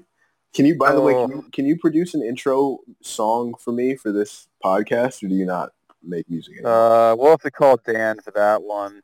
The Dan? one and only Dan Singer. Could he do it? Could he be? Oh, dude, he's so into that world right now, man. Just making like kind of lo-fi. Yeah, like, fuck yeah, synth, fuck like yeah, tech music. Yeah. You know exactly what I'm looking for. You know exactly. I'll send you his freaking Insta or his SoundCloud, Ridged Chippies. That's his life. Yo, please send me all of that information, and I'll reach out to him. But so yeah, man. So you know you're at the spot. You're with the chick. What do you order? Do you do the salmon and salad thing, or do you go red meat? Like what's your deal? All right, I'll just tell you. So date 2 with this chick. We went to a different town. Okay. Kind of cute, meet up Friday night kind of thing. Okay. It's right on the water. There's some lookouts. We're walking around. We're, locking lips, whatever. Mm-hmm. Eventually we're trying to get Thai food, and that doesn't work out. So, okay, cross the streets in A&W. Why doesn't it work out? Wait a second. Why doesn't it not work out? You just said it doesn't work out. So, so 8:30 at night, Friday night. Yeah. You're kind of in a pseudo college town. Empty parking lot. I can't believe the place is open. The Faux King. There's like best Faux King in the state. So I'm like, yeah, let's see if it's the best fucking in the state. And so, yeah, walk in there. No one's in there. Girl comes out, from the kitchen after a minute. She's like, I'm sorry, guys. If you want to put in an order, it's not coming out till at least 9:15. We got a huge thing we're working on here. You're going to have to come back at another time. And we're just dumbfounded, just standing there like, yeah, all right, yeah, we'll just chew this one over. Just wait 45 minutes on Thai food in a dead, empty restaurant. So, yeah, we'll just chew this one over outside. And so across the street's an A&W. It's sort of like a Dairy Queen kind of thing. Oh yeah, they have those in Michigan. Yeah. Yeah, they got the root beer. So, all right, so we'll spoil dinner a little bit. Let's just go get some floats. I'm just goofing it up. I'm putting my mask on backwards, and putting my fingers up my nose, and having a grand old time, drinking some milkshakes here. And eventually, we make our way back downtown to be by the water, and it's kind of like, well, we're gonna eat some real dinner, and then I just side note, there's a cute little wine bar. Yes, yeah. This is what So we did asparagus that, like, it's a roasted asparagus that got topped with prosciutto. Okay. So that's a sweet little appetizer coming out on the, on the wood cutting board. Dim lit. Small. Everything's like black and tinted red. Yeah. Rustic setting, neo-rustic setting. Small plates. Paper menus. Okay. And I'll tell you. So I ended up. So judge me if you want. But so, looking at their cocktail list, I went for a lemon drop. I love a lemon drop. And for the extra $1, I got it as a lavender lemon drop, not just a regular. And so, but it's dimly lit, so I couldn't even see, so I don't know what the point was. But regardless, I had a let drop. She had like some cucumber mojito bullshit kind of thing, and yeah, I had a little corner booth to ourselves and get all weird and stuff and whatever, and talk too loud and say things with too much innuendo charged, and it was just a great time. Okay. So there always comes a time in the night, right, when you're with a girl and it's working or it's not working, right? Like either usually the lubricant, which is always alcohol. I mean, that really is the great thing about being able to drink alcohol, is that like if you are into someone, when you're drinking and you're alone with them somewhere, you guys will connect, like you guys will almost like sync up, like, and you'll like really let down your inhibitions and really be able to talk to each other. Yeah. But if it's not there, it's actually more easily realized with alcohol as well. Like alcohol just speeds up that process of getting to know someone. So like when you're in those settings, like especially for me, like I'm always like, all right, I'm having fun with this girl, but like, does she get it? Does she get like me? Does she get the situation? Like, were you feeling that way, or were you just with this particular one? Were you just like, nah, like I'm in there. She's about to drop them drawers. We about to go in. It's about that time. Like, what was your thoughts at the wine bar? Yeah, no, it was flowing pretty good at that point, man, for sure. The season set, dog. This farmer is so. All right, this is a chick where it's like light. We make a lot of goofy dad kind of jokes to each other. We just say corny things. We're just laughing.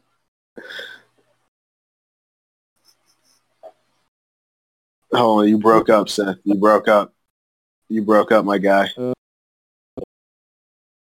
Oh boy, can you hear me now? Yeah. You were actually your quality was getting bad throughout the call there, but it actually just started to get really bad right there. But it's good now. Okay, I'm all right. Yeah, you're good. You're good. I don't know, man. Yeah, I'm still using a eBay Samsung Galaxy 8 that has been broken and has had a new motherboard put into it. So the fact that this Frankenphone is actually even transmitting Discord is a miracle. So everybody that's mad about any of the fucking audio right now, that's on you. You guys go get Seth a new phone. You go get Seth a new phone.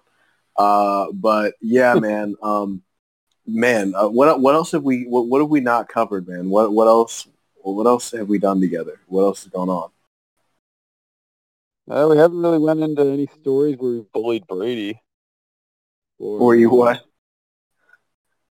Is he still on the line? Brady? We can get Brady back in here. Should we get Brady back in here? No, I mean, I think people are gonna like Brady. He was here. He just muted us for some weird reason. I'm just gonna be like, Brady. Hold on, people. We are dealing with the resident incel, Brady Robinson. He is in the chat, but he has muted us. But we're gonna get him back in here. But Seth, let's talk about some Brady stories. Let's prep them. Let's prep everybody for Brady. I could talk about Brady, but I don't want to fucking hear myself talk. You give everybody the intro. For some reason, I hate to just jump right into him shitting his pants or heading to the bus, but it is a good, just kind of allegory of most of his childhood. He's just shitting his pants while he's chasing the bus. Oh my god, I forgot about that. I totally fucking forgot about that. I'll never forget. I was at my locker. Never forget. I was at my locker. Henry Leadbeater comes up to me and like can't even stand up. He's laughing so hard. And remember, we would go to school at 7 a.m. I'm like, dude, there's nothing that's that funny that could make you be laughing like that at 7 a.m. I thought he was putting me on. And he comes up to me. He's like, dude, he's like, Brady. I'm like, what about Brady? He's like, dude, Brady shit is fucking. Yeah. Yeah. Yo. Boy, there he is. Take it away, Brady. You tell the story, man. You tell the story. Hold on, I gotta prepare myself. Man, I haven't told this story in forever. I used to tell this story all the time when I was younger because everybody knew about it. So like, everybody, ladies and gentlemen, Brady Robinson is in the studio. Please, everybody, welcome him, Brady. I mean, it was a normal day. Going to the bus stop, had a fart. Wasn't a fart. Was a shart. And I literally just the bus just got there. And that's why I chose to fart then, because I didn't want it to, stink on the bus. So, and then literally I had to look at everybody while they're all getting on the bus. And I'm just like, I just don't get on. I'm like, yeah, I forgot my homework. And like, I'm not even kidding, bro. Some shit literally fell out of my pants, like a little, like, just a small ass, like, nothing. Like, nothing. And, like, that's what gave it away. And that's when it was all over. Because I looked at the ground, and I looked at all of them. And I just turned around and pretended like nothing happened. And just, I went home, and I took a shower. And my dad was telling me that it was all going to be fine, whatever. He said if they did do it, I had to go along with it, though. Or no, he told me that the next day. He didn't even, no, he thought nothing was going to happen. And I went to school, and then literally, I remember Ryan Stefanos opened the door from home ec, like literally got out of his own classroom to ask me if I shit my pants. And I hadn't even got to my class yet. Like, I literally just got into school. And Ryan Stefanos comes out of his classroom to ask me, did you shit your pants? And I didn't even know what to think of it. And I remember I got to class and everybody already knew, bro. Everybody's staring at me like I'm a fucking insane person. Yeah. And I remember I fucking punched David Kahn. Like, I took my anger out. Like, I didn't punch him hard. I'm a weakling. Like, David's a strong guy, so I wasn't even, it was like this stupid middle school. I was just mad. He made fun of me, and then I cried in the bathroom that day. I literally remember that was like the worst point of middle school for a second. And then my dad told me if I didn't laugh about it, that it would stay with me permanently. So every time, then after that, I had to I remember just laughing about it, and it definitely stayed off. But no, I remember Joe Quattrone was supposedly yelling in the hallways that I shit my pants, and he was like my best friend in 8th grade. Yeah, he was. He's like, yo, Brady shit his fucking pants. We're all like, ah! Like, just threw their binders in the air. Teachers were screaming, laughing. The fucking vice principal almost had a heart attack. We were all just, it was an uproarious, it turned into Mardi Gras and the fucking, we were having parade floats. No, I'm kidding. It was just like Mean Girls where everyone it just becomes it was just me. It was just peak middle school, like, just let's completely fuck with this guy. So I want to make sure that this recorder is still going strong. Okay, it is. Because I'm glad I've got you on here now, Brady. We've had our disagreements in the past and things have happened, but there really is a truth that of everybody that I know, when people talk about overcoming adversity, and people are talking about, like, people were mean to me in school, and that's why I had to shoot everybody. I'm like, you're a weakling, because Brady, you've had every reason to shoot all of us 100 times over, to kill everybody. You guys, I don't even want to get into that day. Because you don't even remember, bro. The first time we seen, like, no, I don't even know if we saw American Psycho that day, but you guys, like, bullied me in your own house. That one day in your room, like literally were like throwing me around. Like, I remember I was so sad. No. I'm not gonna keep going, but that was like the worst day. It was like, cause I was like the shitter of the bunch. It was like UKC. Like, you guys were all, I don't even know, bro. It was like the beginning of all that shit. Let's talk about that. Let's talk about the rise. Let's talk about the rise from the ashes. Okay, let's begin at the bottom and talk about how we go from Brady Robinson, the kid, who couldn't catch a break, to DJ Blazin. Seth Rowell. Okay. Tell us Seth about that. Rowell, I sat next to him in like 2 or 3 classes, and I just wanted to be Seth Rowell. And Okay. Tell us about Seth Rowell. Who is Seth Rowell? Seth Rowell's the number one coolest kid in our school system, entire school system. He's the number one. Like, I don't even gas it. I mean, I'm a huge fan. Huge fan. Yeah. That's how else are you gonna describe him, bro? Like straight up. Seth's Yeah. a charismatic guy. I love Yeah, Seth. listen, maybe not number one, bro, but you get the point, all right? Top tier. He was a good guy. I hear what you're saying. Popular guy. Got a ton of Definitely girls. Definitely popular guy. Definitely got a ton of girls for sure, man. And his name was Rao. My name is Robinson. That's why I sat next to him. Okay, yeah. And he also was like came from like super Christian parents, like and stuff. So I remember we related to him on that because that was when I still had to go to like youth group and shit. And I was like, so like I remember our parents were really strict, and we would both get in trouble. Although he would get in way more trouble than I would. But yeah, no. Then he quote delivered me from the Xbox. That's what he always said. Said, remember, I delivered you from the Xbox. Describe to people what that means. I used to just be like a super gamer that just played. I mean, I still am, but back then, I mean, I was like had no life. It was Call of Duty. Didn't go to anything yet. I was still like ninth, 10th grade, and then yeah, met Seth Rowell. He was cool as fuck, and then I just started selling drugs. Honestly, no. I didn't start.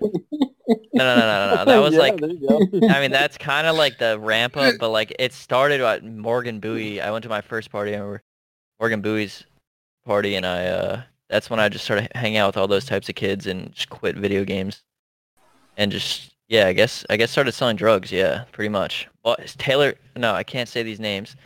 Well, he's in jail. It doesn't matter. But it doesn't matter. It doesn't matter. Yeah, you can say Taylor Pepe. You're your first fucking amendment. Taylor Pepe just like was like literally driving around in just some crazy looking car with all those just people. There's people in those cars. They just had tons of them and he just came by. I don't know what you're talking about. No. He would just have like drug addicts and just people just smoking cigarettes in cars and driving around. I didn't know that was going on. And then it was like Duncan called me. He's like, yo, like he's about to like Taylor Pepe. He's about to like just drop off this shit for the first time, like an ounce. He's like, he needs like $70 more. Like me and Austin Marsh do it. Or shit, I can't. God damn it. Me and somebody else do it. Doesn't matter. And then he just runs by and just like throws weed at us. I remember, and then we run into the woods and like split it up. I think that was just the beginning of drug dealing, which led into like us doing a lot crazier shit. But yeah, that's how I got. So what were those first days like? You started moving packs. This is before Gainer came in as a partner, right? This is before. No, that's before all that shit. No, it started with just Taylor Pepe ripping me off. I was paying $300 to $400 an ounce. I paid $400 for an O sometimes. Dude, like I have seen that. Yeah. I remember that.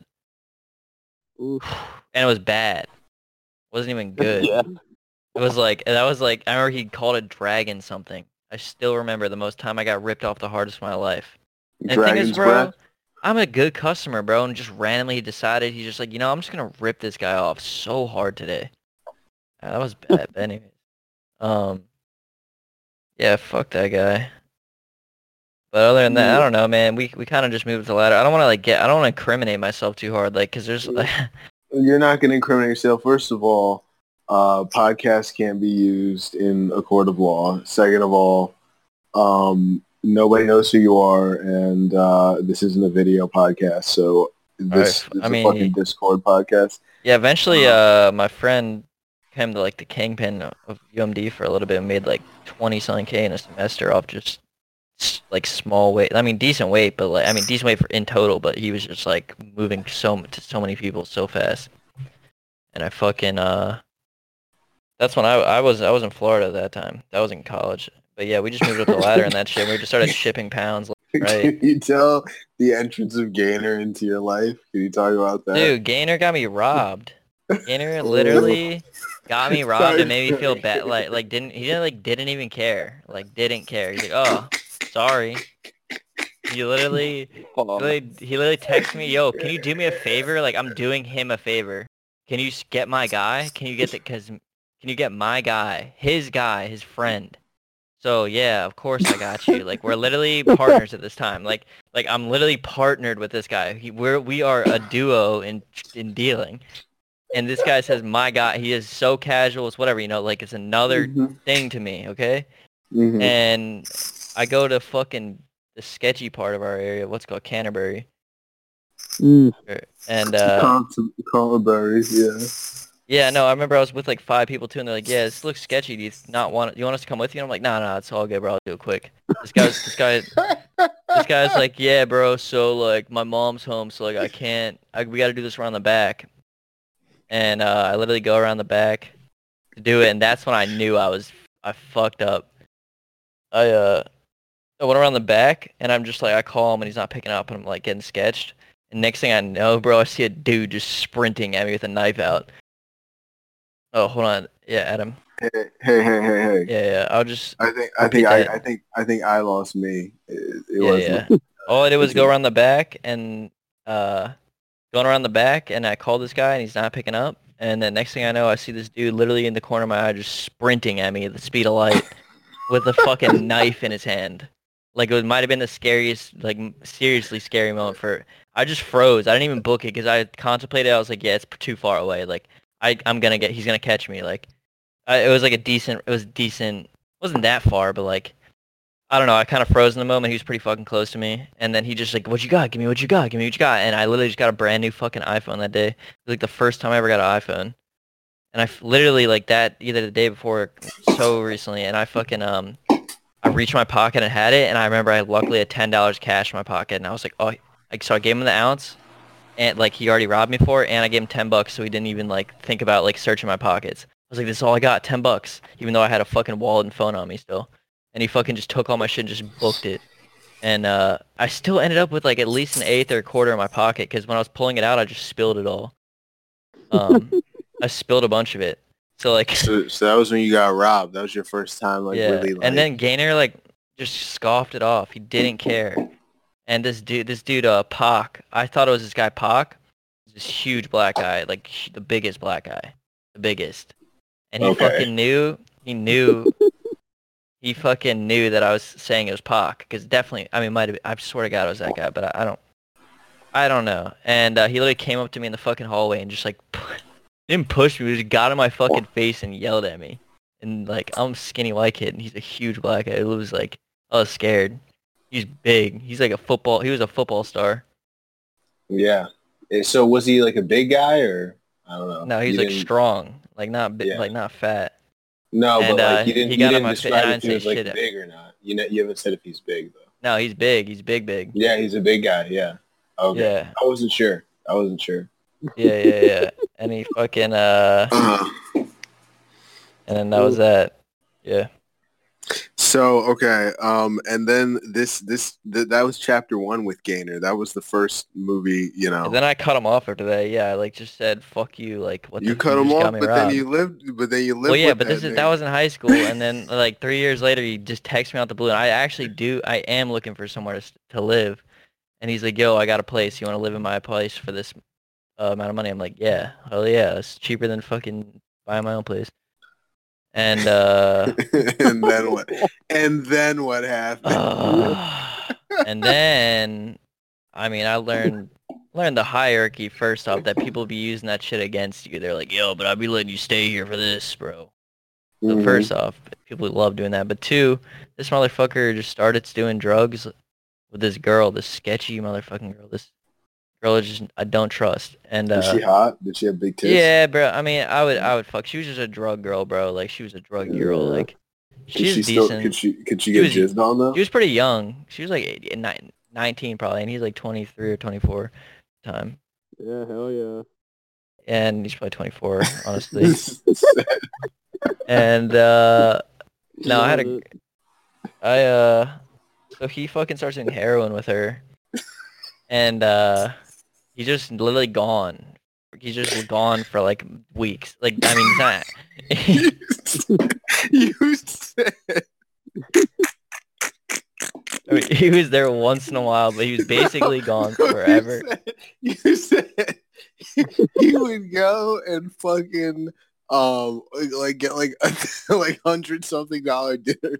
Oh yeah, no, bro. His problem, Gainer, couldn't keep any money in his account because all he would do was just go to On the Border or fucking like Applebee's or like like class. TGI Fridays and go to those bars and just buy casual like so much food. This guy, I'm not kidding. He never ate at our house once. Zero, like made food in our house. Like zero. He either ordered it or he just did that. He went to a restaurant. He was obsessed with it. Dude, And like this fast guy, casual, bro. dude, Fast casual. he would be so turned up, bro, coming home. I remember Sarah was terrified of her life because he was drunk driving home with her. She had to drive her, and he was speeding so fast down the road, like trying to show, like look how fast because he got a black Charger, and was and Sarah said she was literally she did not like Gainer. She was like she was scared of him. But I remember she was like came home like so scared that Gainer was just drunk driving just at the speed of light home. So Brady, we ran through some bushes together. We ran away from some police officers. We had to duck and dodge a little bit. During our tenure together. What were some of the highlights of those times? What were some of those parties that you remember? Those close calls. You say close calls. I don't think I was even. No, I was with Seth of the New Year's night. Oh yeah, you got in trouble, Seth. Yeah. 2012. You, Austin Kopnitsky. David Kahn got a breathalyzer that said he was over there and he didn't even drink, right? Yeah, I swear that happened. He fucking lied. No. David Kahn didn't drink though. He was like a straight edge. He took shots at his mama's house before he came and saw you. I don't even know. He was straight edge still then. I swear. You don't blow over. This was like house. This was like his This was like his first time. Like no. I can't remember. He's lying to you. He's lying. No. This is like the first time. No. Him coming out though. I'm saying he didn't go out. Oh yeah, he never went out. Yeah, and we finally got him to what's that? Yeah, I remember it. We finally got him to go out, and he just got arrested. Like, yeah, like I remember he never went out, and we finally got him to go out, and he just got arrested. Like, he got a whatever that was citation. Yeah, David was a very unlucky guy. I feel like. Yeah. So tell me, Seth, what that night was like for you. Just tell me, give us a snapshot of that moment in that house. It's just another good night of being at some stupid apartment somewhere, just standing, like waiting, and calling it a party. My parents after I'm just standing there because somehow I don't get away. Police come, of course. Yeah, so I don't know how we just get stuck there. Dude, me and Casey, I remember me and Casey just looked at each other. It was loud. It was so loud we couldn't hear ourselves. It was like a concert. And I remember just looking at Casey and I remember saying like, it's about that time, bro. And we just tapped CJ and we walked out. Right as we walked out, Gainer was already in the car like rolling blunts. He didn't even go inside. And we fucking go in his car and we're sitting there and we're just sitting watching the party. And then 3 cop cars without their lights just like one by one go into the cul-de-sac right as we get like literally we're not in the car for more than 5 minutes. We missed that so closely. We just knew. It was so fucking loud. I was like, if I were a fucking neighbor, I would have called the cops 30 minutes ago. Yeah. It was insane. It was insane. But nah, Brady, I'm talking more about we had a couple Laurel nights. There was that one time in Laurel where remember I was like we could see your car. I'll never forget. I was like in a ditch in the woods and like I was like we were trying to cross like through the woods to get to your car that was parked in like another cul-de-sac and I could see your car but I was like in a ditch and I was like yo Brady and then like the police were like it was like some party where a bunch of people got arrested like it was I think it may have been Lauren Borcher's party honestly. Do you remember that? I didn't go to Lauren. I might have like drove there. Oh, okay. I don't remember Lauren. I actually don't think I ever went to Lauren. I don't even remember her throwing one. Yeah. So Brady, what else can you tell us? What else happened to you? Put me on the spot now. I'm thinking I mean, in regards to us, your mom found our bowl in time. Got us all in trouble. Oh god. Yeah, I Seth, you were there remember for that. that. Seth, you were there for that. You were there for that.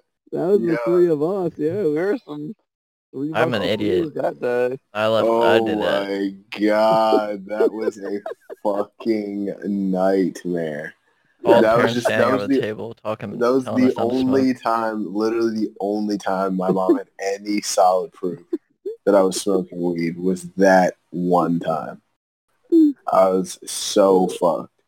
I was just like, I literally was just like, I'm gonna put on a performance. I'm going to like go the entire way with this. Yeah. So Brady, I mean, from your high school days, what did you learn, man? Because you had a pretty turbulent high school life. You know, you were a DJ, drug dealer, What I learned from high school. neck breaker, you know, shot caller. What? I learned how to network in high school, but what did I learn in high school? I feel like I learned more about everything like after high school. I feel like high school you're still in this like limbo state of like not you're not a person yet. I don't know. Still a What you person. learn in Florida? Huh? I remember some bomb-ass Molly coming off the Silk Road. Yeah, no, I used to get that When shit Andrew Yang, before he ran for president, when he was selling all that Molly, you remember that? Oh, Right? Andrew Yang. Yeah, Andrew Yang. Yeah.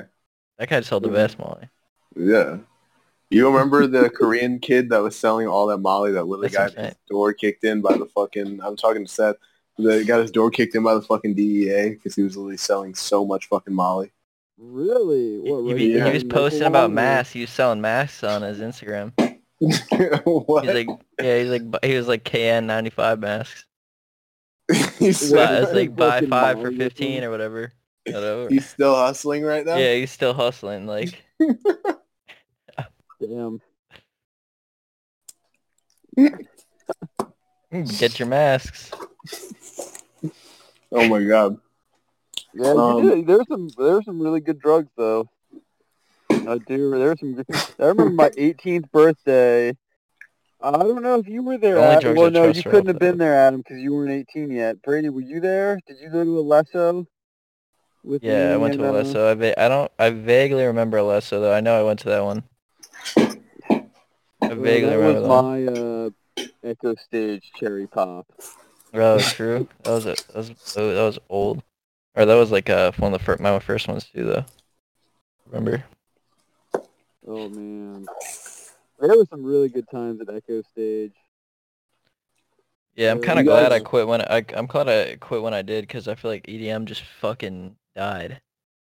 Not even died. It just went down. Yeah, I mean, people just fucking moved on, dude. It was a fucking phase, you know. It was a type of music for a certain time. Dude, but you could have been like the cool guy playing like drum and bass music at like right now I would be screwed in this like drug COVID setting. Oh yeah, you'd be completely screwed right now.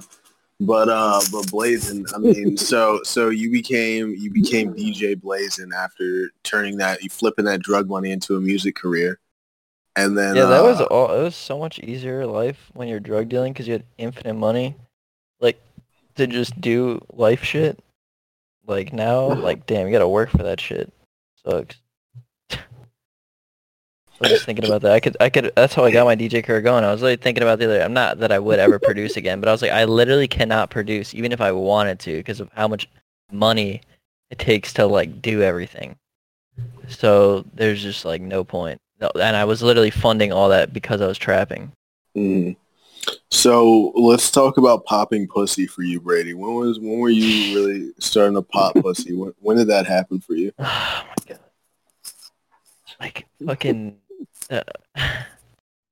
Only when I was DJing, literally only when I was DJing. But like even then wasn't crazy. It was nothing crazy.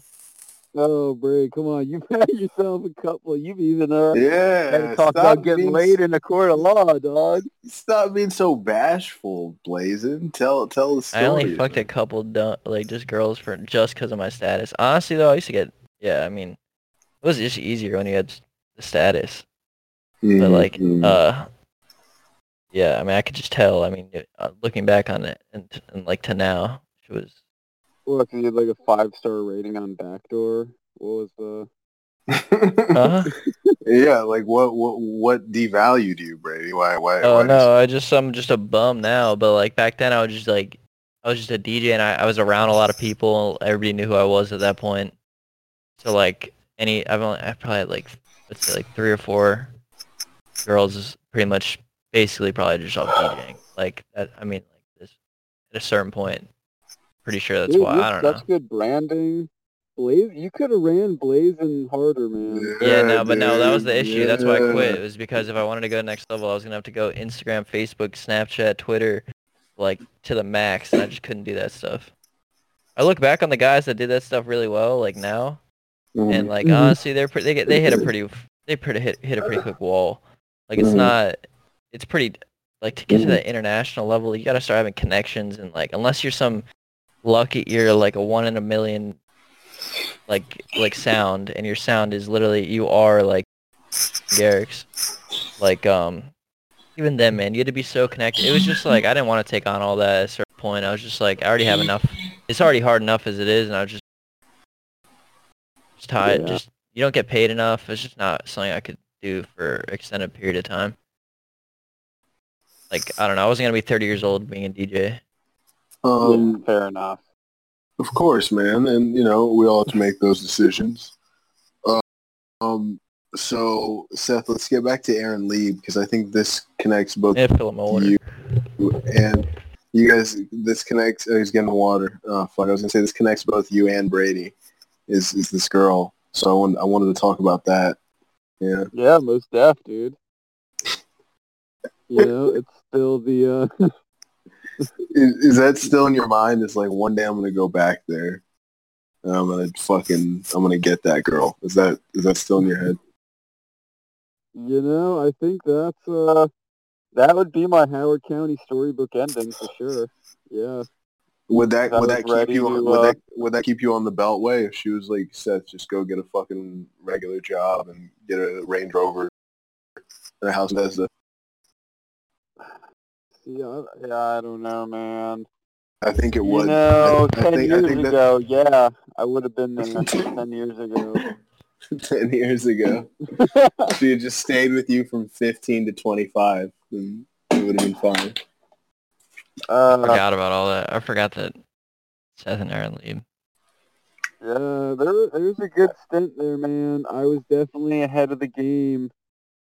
I had, it was all in my hands, and I shit the bed in the 11th hour. I tried to crank it up too high, and just, yeah, we hit a ceiling before we even started, man. Let's talk about some moments. Did someone else just join this party? No, I could have sworn I just heard a yo. did not hear that. I'm crazy. I'm going crazy right now. Let's talk about some moments, guys. With Aaron Lee, Brady, you start. What are some moments? You every single day telling you literally me confiding in you how much I like her, and then you every single day telling her everything I confided in you, in middle school every day. I sat next to her in class, and you sat near me, and then you're just like, "Yo, by the way, Aaron, like Brady really likes you." And then I would just sit there awkwardly because I had no idea how to respond. Because she's also just not in my league either. I was like such a weirdo still. Hadn't dealt with the girls. And yeah, good times. You just embarrassing me. No, one time, bro, Adam literally Okay. called. Adam called me on the phone. Adam called me on the phone, and he made me tell him like everything. I like confessed my love for Aaron at that point. Like literally, I said he just baited me into saying so much stuff, and then all of a sudden, Aaron leaves on the line, and she's like, "Hey, Brady," and I literally just hung up. I didn't know. I was so embarrassed. That's fucked. And then Adam had the audacity to be like, "No, that was just my cousin. That was my cousin." He's No, like, "Get back." me and a lot of people would do that to each other, dude. It wasn't just you. Yeah. It was a lot of people. That was just a thing. Well, that was basically when we figured out we could do 3-way calls. Like we would just do that kind of shit. That was fucked up though. That was really I remember fucked up. Adam, Really. we'd be like me, you, Aaron, and Marissa Cummings. I remember us yogurting Nicole Sullivan's house once, and I don't remember that. I remember Marissa Cummings, but I don't remember. we threw like things of yogurt at fucking Nicole Sullivan's house. That's good that we did that, but I don't remember that. I barely remember that. I guess we did that. It sounds like something we did, but I just don't have the actual picture in my head. Whatever, bro. I know. I'm sorry. I don't. I have a lot of middle school. I remember Aaron a lot in middle school. I remember like recess, and I remember us like all of us. Like I remember fucking with Brady about it. I remember like reading class with Ms. Zahor. I think we had all of us together. Oh God. But that's really it. That's really. I remember. Yeah. I remember like texting her for a while. I mean, she was like one of the main people that I text when texting was a thing. I remember texting her, but that's about it. Yeah. Yeah, she was a texter. Yeah, man. So, okay. So, Brady, you go to Florida State, right? University of South Florida. Okay, so you go to FSU. USF. Okay. Wait, Brady, you still taking fucking classes at or whatever, UFC?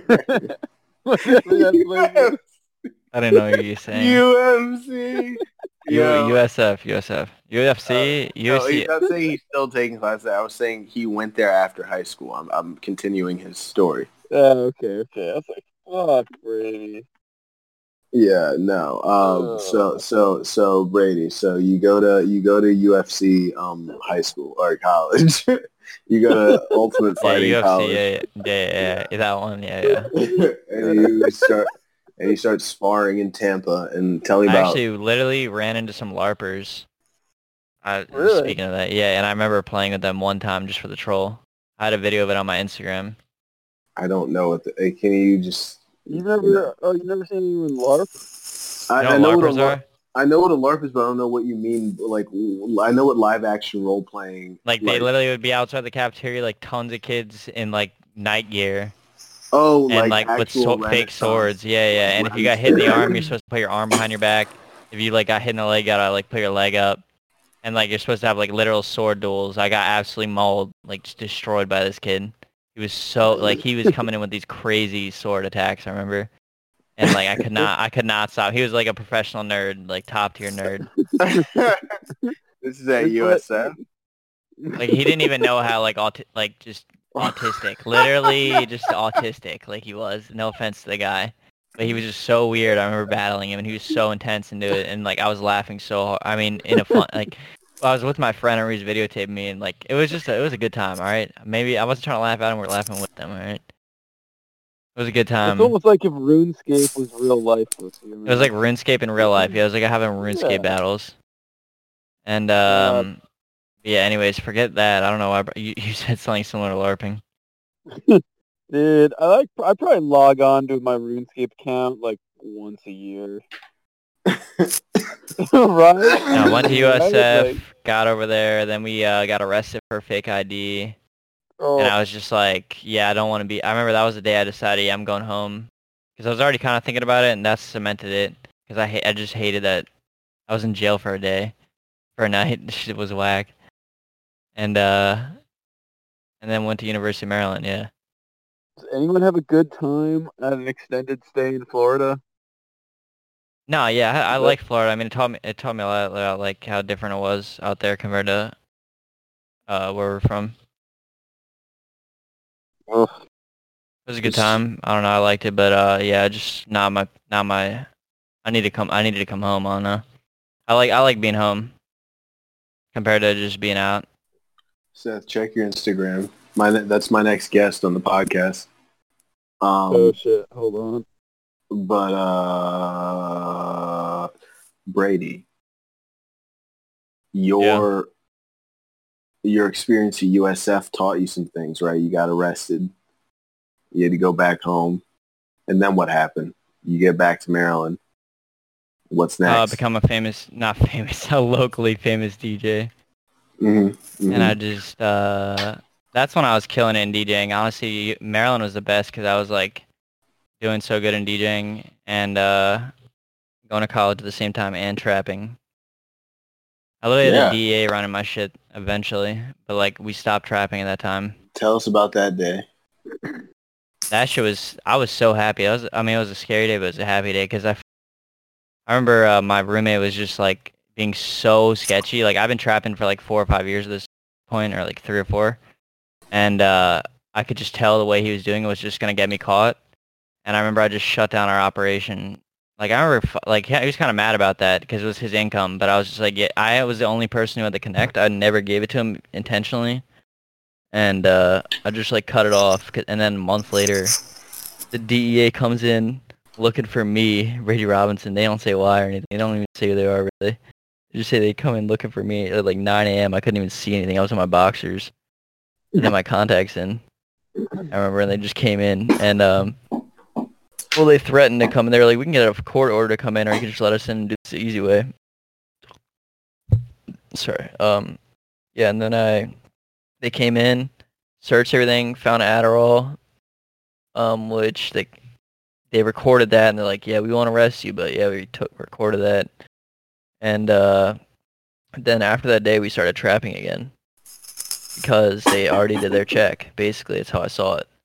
I was waiting for them to come through, and then once they did that, we did it, but we were way like less sketchy about it. I mean, definitely scared my roommate into chilling out.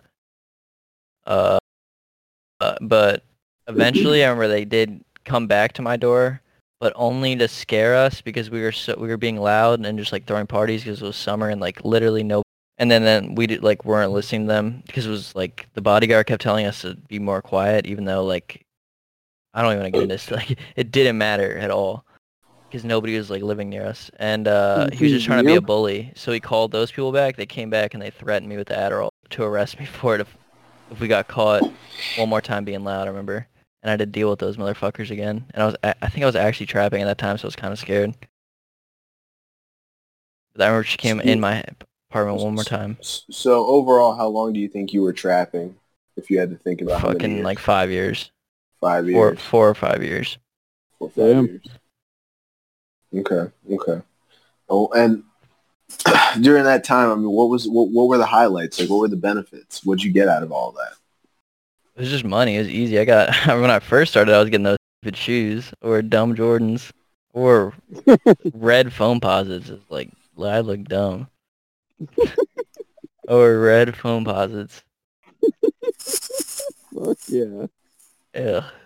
Yeah, that's the move. That's what you do when you're a drug dealer. You gotta have the red foam posit. Yeah, and everybody, I basically made it known in a certain. Like, I feel like every teacher looking at me, I literally like, this kid's dealing drugs. I had like streetwear of just like girls in like scantily clad clothes of just dumb shit.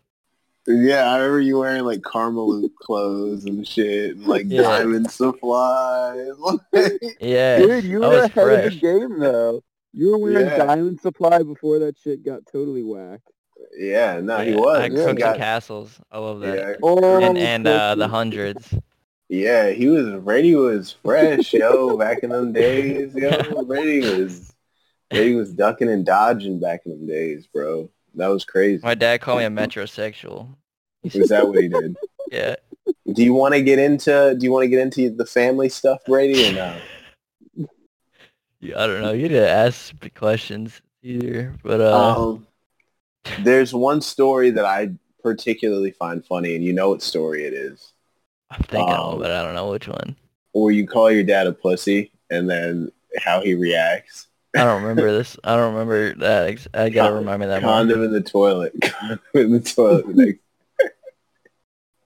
Brady, you have to remember that one. I don't remember. Condom in the toilet. You go. I remember the condom in the toilet. Yeah, I don't remember calling him pussy, but yeah, I mean he just left a condom in my toilet, which is annoying as shit. It was because you told him that he was a pussy and that he gets no pussy. That's what you told me that you said. I don't even remember. The next day you wake up in the morning and there's a condom in your toilet. And he's like, yeah, he's like almost like telling you like, yeah, I got pussy. I don't even know. You don't remember that? Oh man. I just remember seeing cut on my toe and being like tilted. Tilted. Oh man. So Brady, what were some of the just overall kind of, I guess, things, if you could go back in time, you would change that happened during those years? Change? I don't. Honestly, yeah, those are the prime years. I wouldn't change any of those. Any of that. All that shit was good. I loved high school and college. Give me a highlight of high school for you, just an apex. Dude, dude, losing my virginity was the peak of high school because I literally, Tell us about it. I Walk us tried through it. so, I was a senior, like it took me forever, and I just remember it was to a girl that like I actually like liked and I remember I didn't fold to like these dumb, just like, I remember I had an opportunity with that one girl looks like a Navajo chief, you know what I'm talking about? Like a chieftain that was kind of a Uh, fluter. I haven't. Seth, are you still there? You know who I'm talking about, Seth? Seth knows. He did it. Seth, I don't think Seth's here anymore. Seth, are you here? Seth. Damn, he definitely Damn. smashed that girl that I'm talking He's in about. the party. We can't hear you. Seth, try to leave and come back. Oh man. Well, yeah, continue. You said she looked like a Navajo chieftain. Yeah, no, I remember we had like that was, I don't want to say her name, but we all had opportunities out there, but I never caved, and I remember I put in like a year's worth of work. And I Oh finally wait. came through, and then I just became an egomaniac. I Okay, literally you thought can I say could her conquer first the name. world. You can say her first name. You can say her first name. Her name was Morgan, and Yeah. I remember after I did it, I was just literally thought I was on top of the world. I thought I was a god, like not a god, but like I was like I can fuck any girl in the Morgan world now. doesn't look like a Navajo chief. No, What do not you, her. No, no, no, no, no, uh, no, not her. I was saying I had opportunities before. Not even an opportunity, with but the like, Navajo chieftain. yeah, yeah, With yeah, yeah. that one. Oh, with that girl. Okay, And okay, okay. I was just proud of myself because I like was one like a super hot girl I thought, and two somebody like I worked forever for, Mm. and but then that's when I like thought I was on top of the world. Like that was honestly when I hit like full ego phase. Definitely. Like I was like 18, so it's just time to be egomaniac. And I don't know. I remember I kind of just fucked. I kind of fucked her over because like that's when the girl falls in love with you. And then I was just like, yeah, I'm going to college soon, so see ya. But yeah, I don't know. That was a highlight of high school. I remember it was 5 days before I was 18, so I thought I would let it because I read I got blackpilled myself that like if you're over 18 and you're still, Tell the story. What's the study? it's like if you're over 18 and you haven't lost your virginity, you're likely to have problems for the rest of your life. Like to like fuck like to fucking a bitch. So I literally thought that in my head constantly, and I didn't know that I was gonna go from first base to the home run in like this random day after forever. And it was like right before my 18th birthday. I remember I remember she left. I looked in the mirror. I was like, "Let's fucking go." It was this. Anyways, I don't want to get into that too much deeper. That was like the happiest day of my life. Not that Brady happy. You Robinson. just said that. You said what's the highlight? That's what came to my head first. All right, that's all I'm telling you. High school, like I don't know. All right, besides that shit, in high school, I'm trying to think. Yeah. Oh, it's not that good. Oh yeah, bro. I guess, bro. My graduation ceremony, I was just a little shitter. In our fake graduation ceremony, I like thought I was hilarious. It was like third day of school, third to last day, and I put a pencil in my pants, like as like a penis, and I walked on stage, and and like the teacher saw it, like a fake boner, and she thought I was like sexually harassing her, and yes. So Seth, you there? I Seth. hear you now. Yeah, There no. we go. Uh, There he uh, is. Back of them. I Yo, was talking we're about going way how. over 2 hours. This is a good one, guys. Let's keep it. Wait, Let's keep the podcast running. Seth, you yeah. remember? I don't know if you even remember this because I don't remember how, it wasn't even that. I just walked on stage. I remember, during the graduation ceremony, like I was just like a little brat with like a pencil boner, and Miss Schneider, remember her? Miss Schneider with the like. Or so this lady, was like, all right, no offense, nice lady, but she was like Two-Face, Batman. Like, half her face was melted because her kid, when it was born, had some problem, and they had to like literally like on the spot like basically deform her face to like save her child or something like that, or like What? yeah. So half her face was like sagging and melted, like looked melted, and What? so she thought I was like doing it to fuck with her, and I already got a sexual harassment case on me that year because because Oh, you had priors, I is what had you're a saying. priors, yeah, because because this girl left her fucking file open in music tech, and and it said, "Do you want to save this file before?" Like it closed out, and I had to log out of her account, and I saved it as "I like penis," and like they reported me, and I remember I got a huge lecture from like two different ladies about how like harassment and like how disgusting it was for me to do that, and like I got a referral for that. Yeah, I think I got actually like Yeah. after school like detention for that, or like in school suspension for that. Anyways, I already had a prior, so I remember having to talk to who was it? I had to talk to the guy about sexual harassment, and walking the stage, because they were like, yeah, so like if I like convict you on this, that like you can't walk, and I'm just like, Yeah. bro, like I was not sexually harassing her, literally being an idiot, and so I got away. I was fine. They didn't charge me with that. And I on the stage though, the real stage. I remember after you didn't get your diploma, they didn't hand it to you while you were on the stage. You had to go get it like after you got off the stage, and then like after the whole ceremony, you had to walk up to these booths and get it. And Miss Schneider gave it to me, and I this is kind of mean. She like was just standing there, and I was looking at her. I was like, "Can I have my thing?" And she like was giving it to other people, not looking at me, just giving it to other people. And I was like, "Can I have my thing?" And then she just Yeah. threw my thing at me, like a piece of paper at me, and it spun in a circle and fell behind her.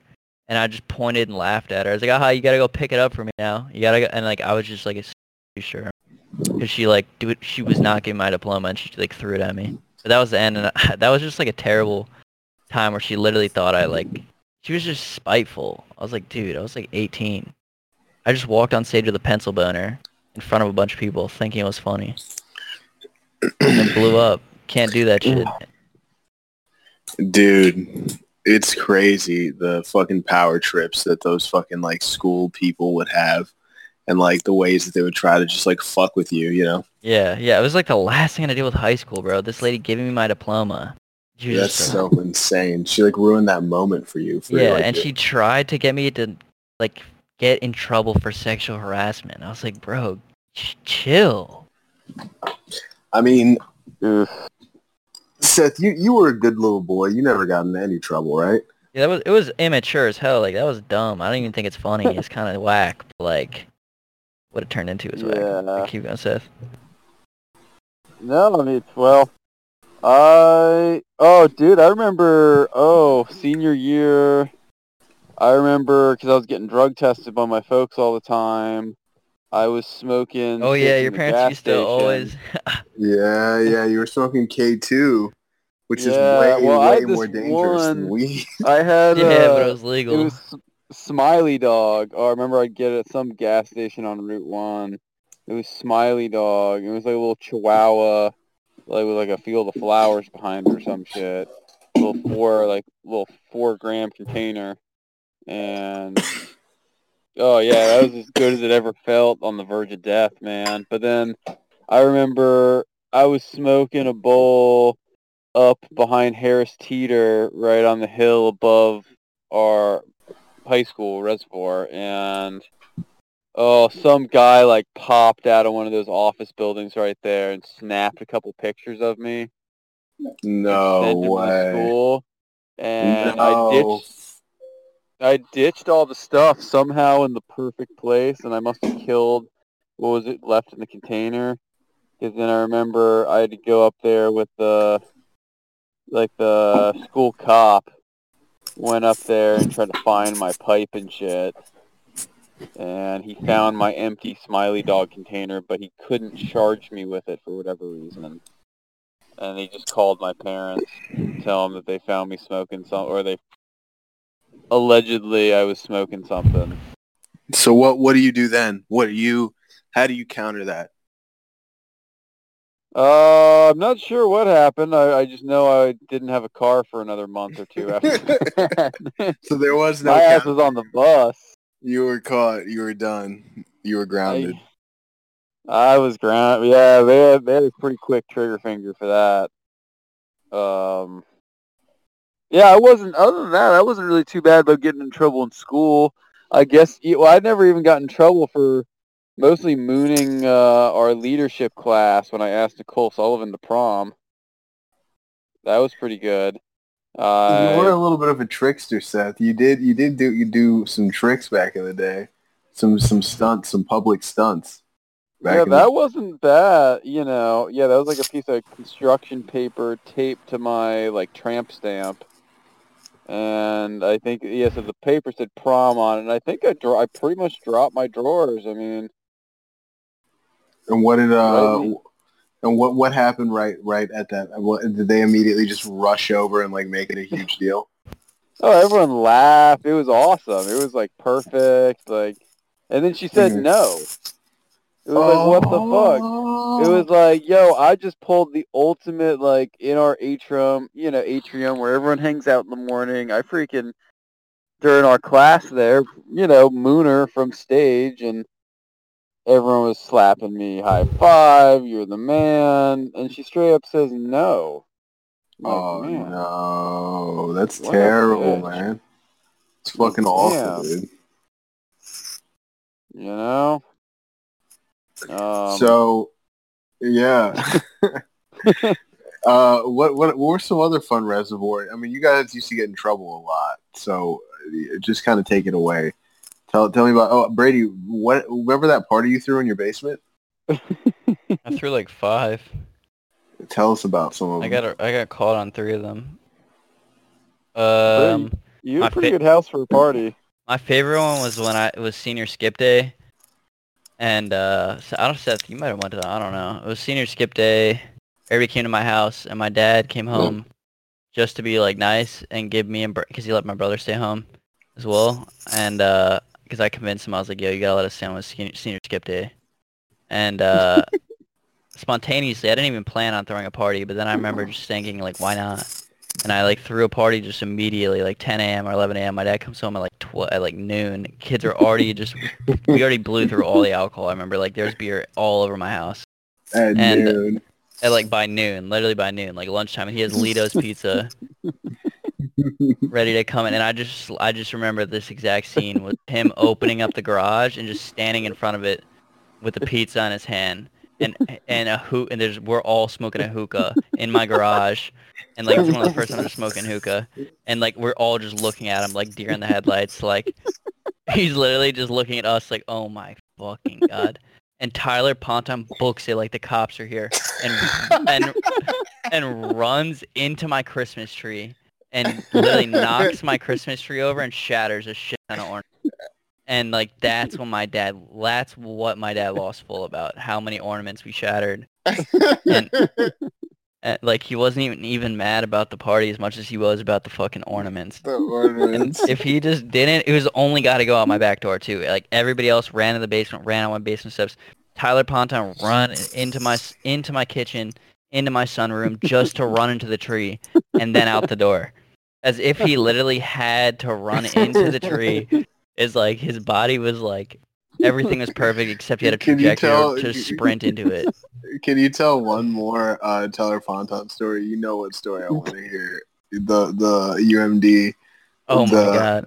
This guy Tyler Ponton was like one of my best customers on our deal, and like not even out of weight, just the fact that he would just buy it and then literally buy it again and then he would just continuously buy an eighth off me. Like he didn't think like let me buy a bunch in bulk. So because his motto I think in his head was like as much as he buy, he'd just smoke it all at once.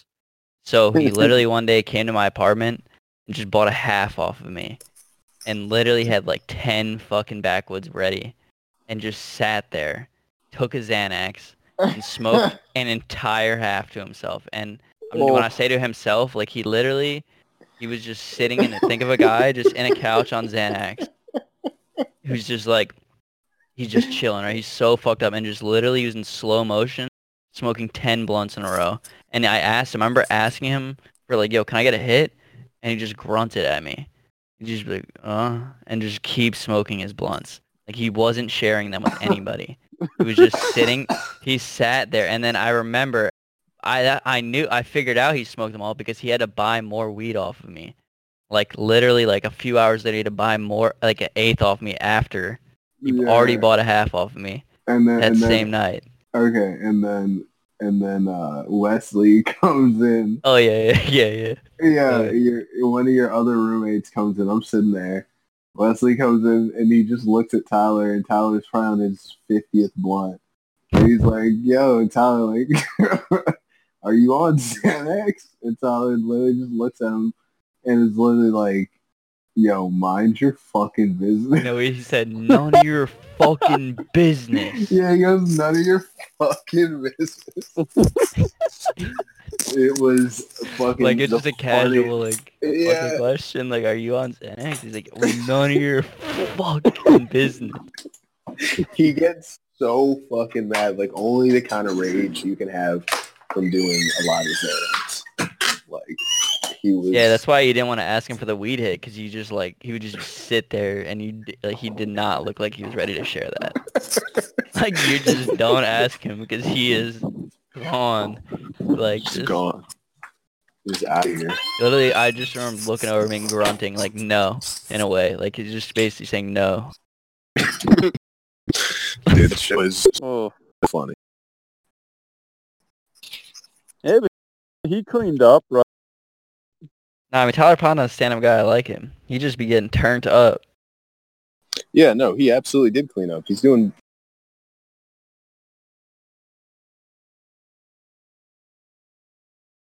Huh?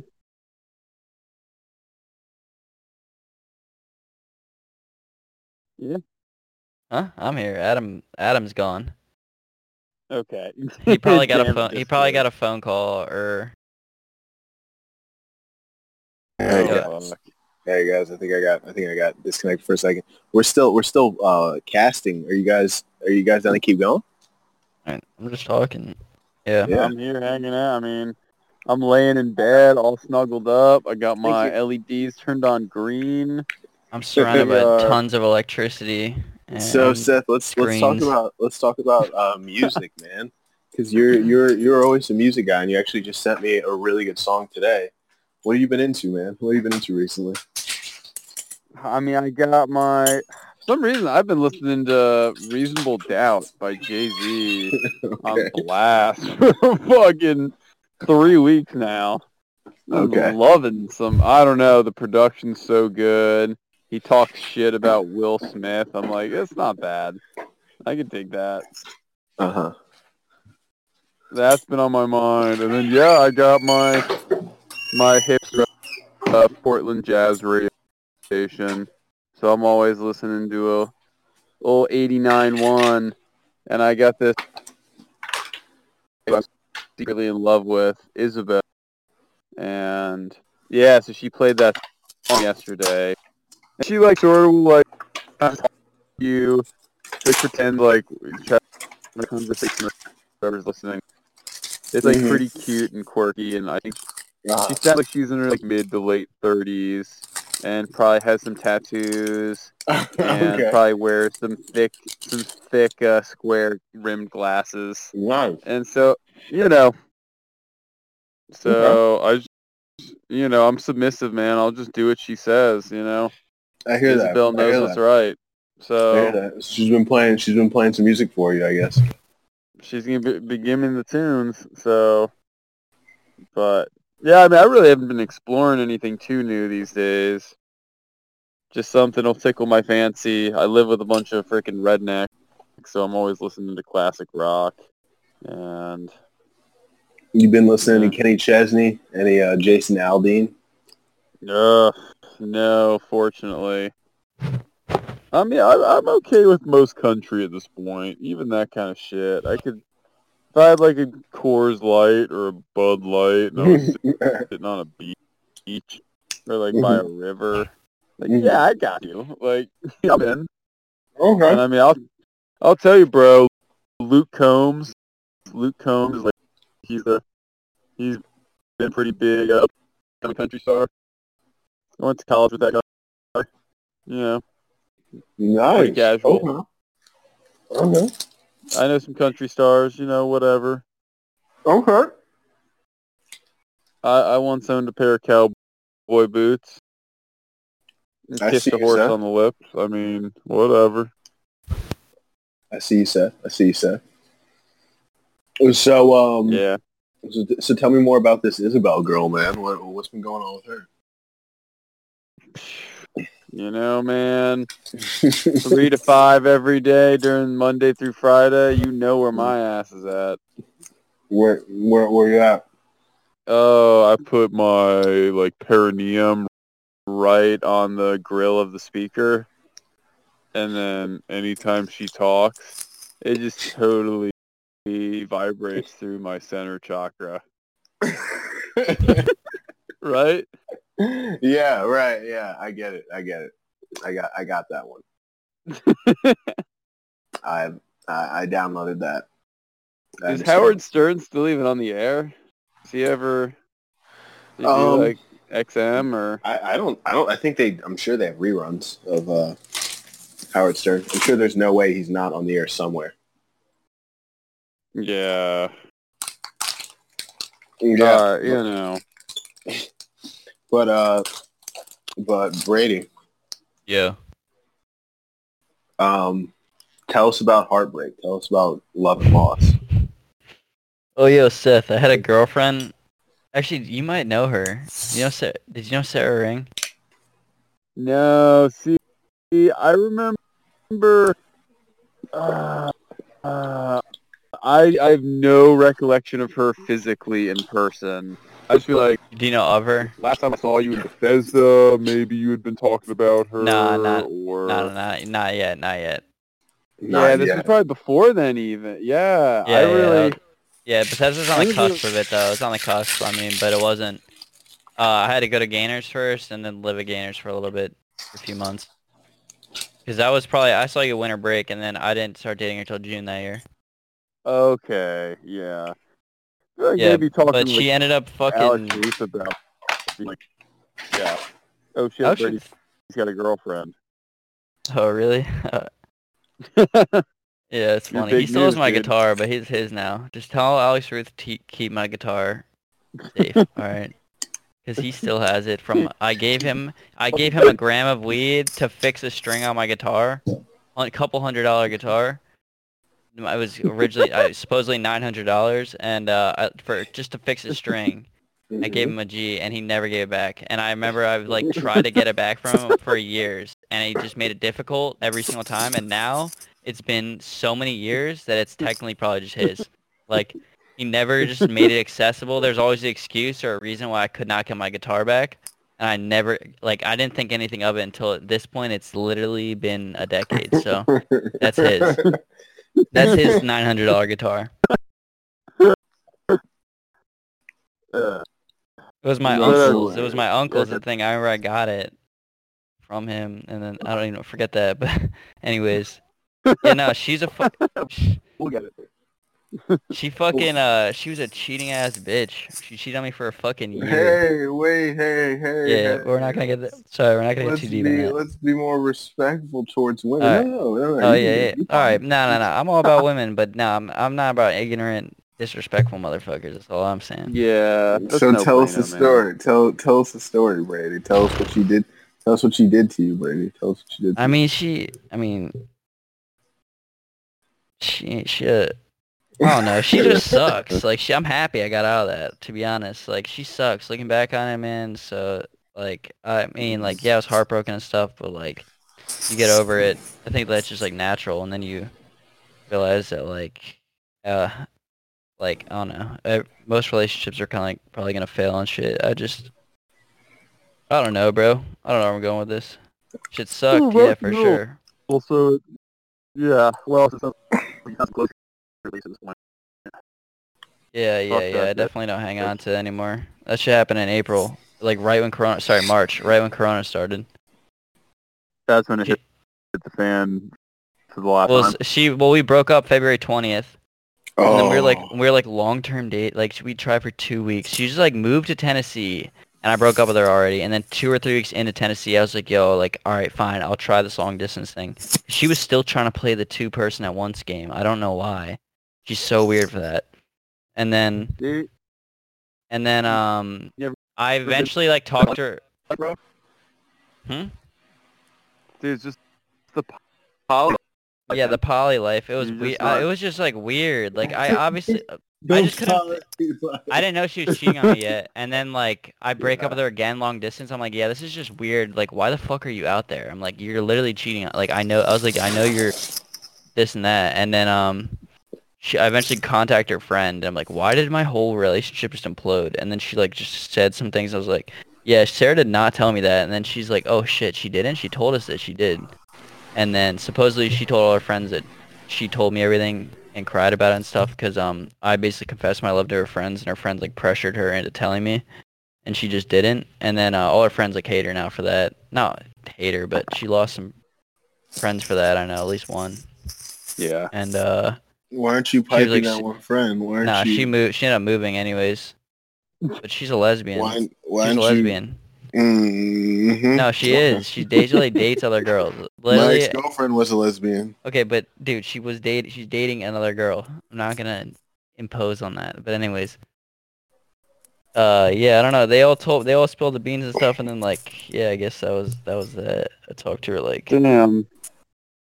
yeah, it was with this dude the whole time. I suspected all of our arguments, all of our everything, like all the bad times in our relationship, are stemmed from me and that guy, like I don't know, her being sketchy or me suspecting some shit. And I knew it was always this dude, but I always assumed that at a certain point he had to be in the friend zone because I didn't think she could keep up this lie this long. I was like, all right, like maybe she is telling the truth. Maybe she's literally friend zoned this guy to death, and like I had to believe that. That's what she told me. I mean, at a certain point when you're in a relationship, when they gaslight you, I mean, yeah, you could literally pin the tail on the donkey, and like they're gonna deny it to the grave, and you have to believe them, or else the relationship's over. So Yeah. Yeah. So moving forward, like, what do you want in a woman, Brady? Definitely not a dependent like codependent, like girl who just literally like I'm all about for sure. I originally thought I wanted more dependent, less independent. Now I'm more like in the middle ground. I don't want a fully independent girl because I don't know why. I just don't like. I feel like it's kind of want some traditional value, like traditionalness. You know what I'm saying? To an extent, like take care of the child and like cook and clean type stuff. Not saying they do all that, but you know what I'm saying? Traditional roles in a sense. So I'm about the independence, but also like kind of don't go not too out there. If you know what I'm saying? Right. So yeah, but definitely not like a dependent. There's like two scales. I feel like there's like super dependent or super independent. I'm just like I need that middle. Oh, dude, I dream about being a stay-at-home dad. Give me that fucking power wife, dude. I will fucking take care of the kids, and You're fucking maybe I'll hilarious. Nope. wear my little No. maid outfit and fucking vacuum and You're build some new fucking shelves in the garage. such a cock. Get the fuck out of here with that shit. Get the fuck out of here, Seth. No, Dude, we can go kayaking on the weekends, like whatever, man. What the fuck? That'll probably happen too, knowing your luck. You'll probably get that exact life. But no, I mean, dude, I really want to check out the Pacific Northwest, man. We should go. I should stop in Salem. Do you have like we should rent like a Jeep Wrangler or something. And we should just drive down to Seattle, dude. Yeah, we can go to Seattle. I got you. Just keep driving, just keep fucking going all the way till we hit the border. You ready to go up north? Hell yeah. I want to see that, man. That's like a one part of the country I never thought I'd ever see. Is the Pacific Northwest. So we got to check it out, man. Dude, well, you already missed your window for good weather in Seattle. They get like 2 months a year. Yeah, I got a perfect chick for you, though. She works for Amazon, and actually she works for Twitch at this point. That's sick. She's like a game fucking sampler. That sounds like a Brady girl. That doesn't sound like a girl for me. Sounds like a girl for Brady. She's got a good rack and is a fun, spunky, artsy photography girl. And how do you know her? Play video games. College. Oh, okay. And she's in Seattle? Yeah. Yeah, we should drive down there. I'm in, dude. Let's do it, Brutals, when you coming out here, dude? Let's make it happen, dude. Brady, we're all on the West Coast, dude. Yeah, West Coast. Dude, get the fuck out of here. Fuck no. Fuck the West Coast. I'm not going out there. Oh my god. It's all about I'm not living out there. I'll go out there to visit. It's all about that West Coast living, dude. Once you start living on the West Coast and you get used to the lifestyle, you can't go back. It's West Coast living, dude. West Coast lifestyles. Vibes. Just white suit parties, tankies, and just parasailing, just fucking laughing and and eating calamari. Yeah. Everyone loves paddleboarding out here. Yeah. You went paddleboarding. Yeah, like you don't really understand a West Coast lifestyle until you just have so much sand in your car. You'll just never get it out, you know? It's just West Coast vibes, you know? Nope. You just always have trunks. You always have a couple of different beach trunks, like one in your car, one in your house, like one at your friend's house. Like you're just rotating through different beach shorts. You know? That's West Coast life. But yeah, dudes. Yeah, guys. I think we did a great one here. I'm gonna stop recording. We can keep talking, but I should wrap this up so that it doesn't become such a huge file. I can't export it. But yeah, that was another episode with the End with Adam, guys. I hope you guys stayed. If you made it this far, you're soldiers. If you made it this far, put in the comments that you made it this far, and I'll Venmo you $1. All right.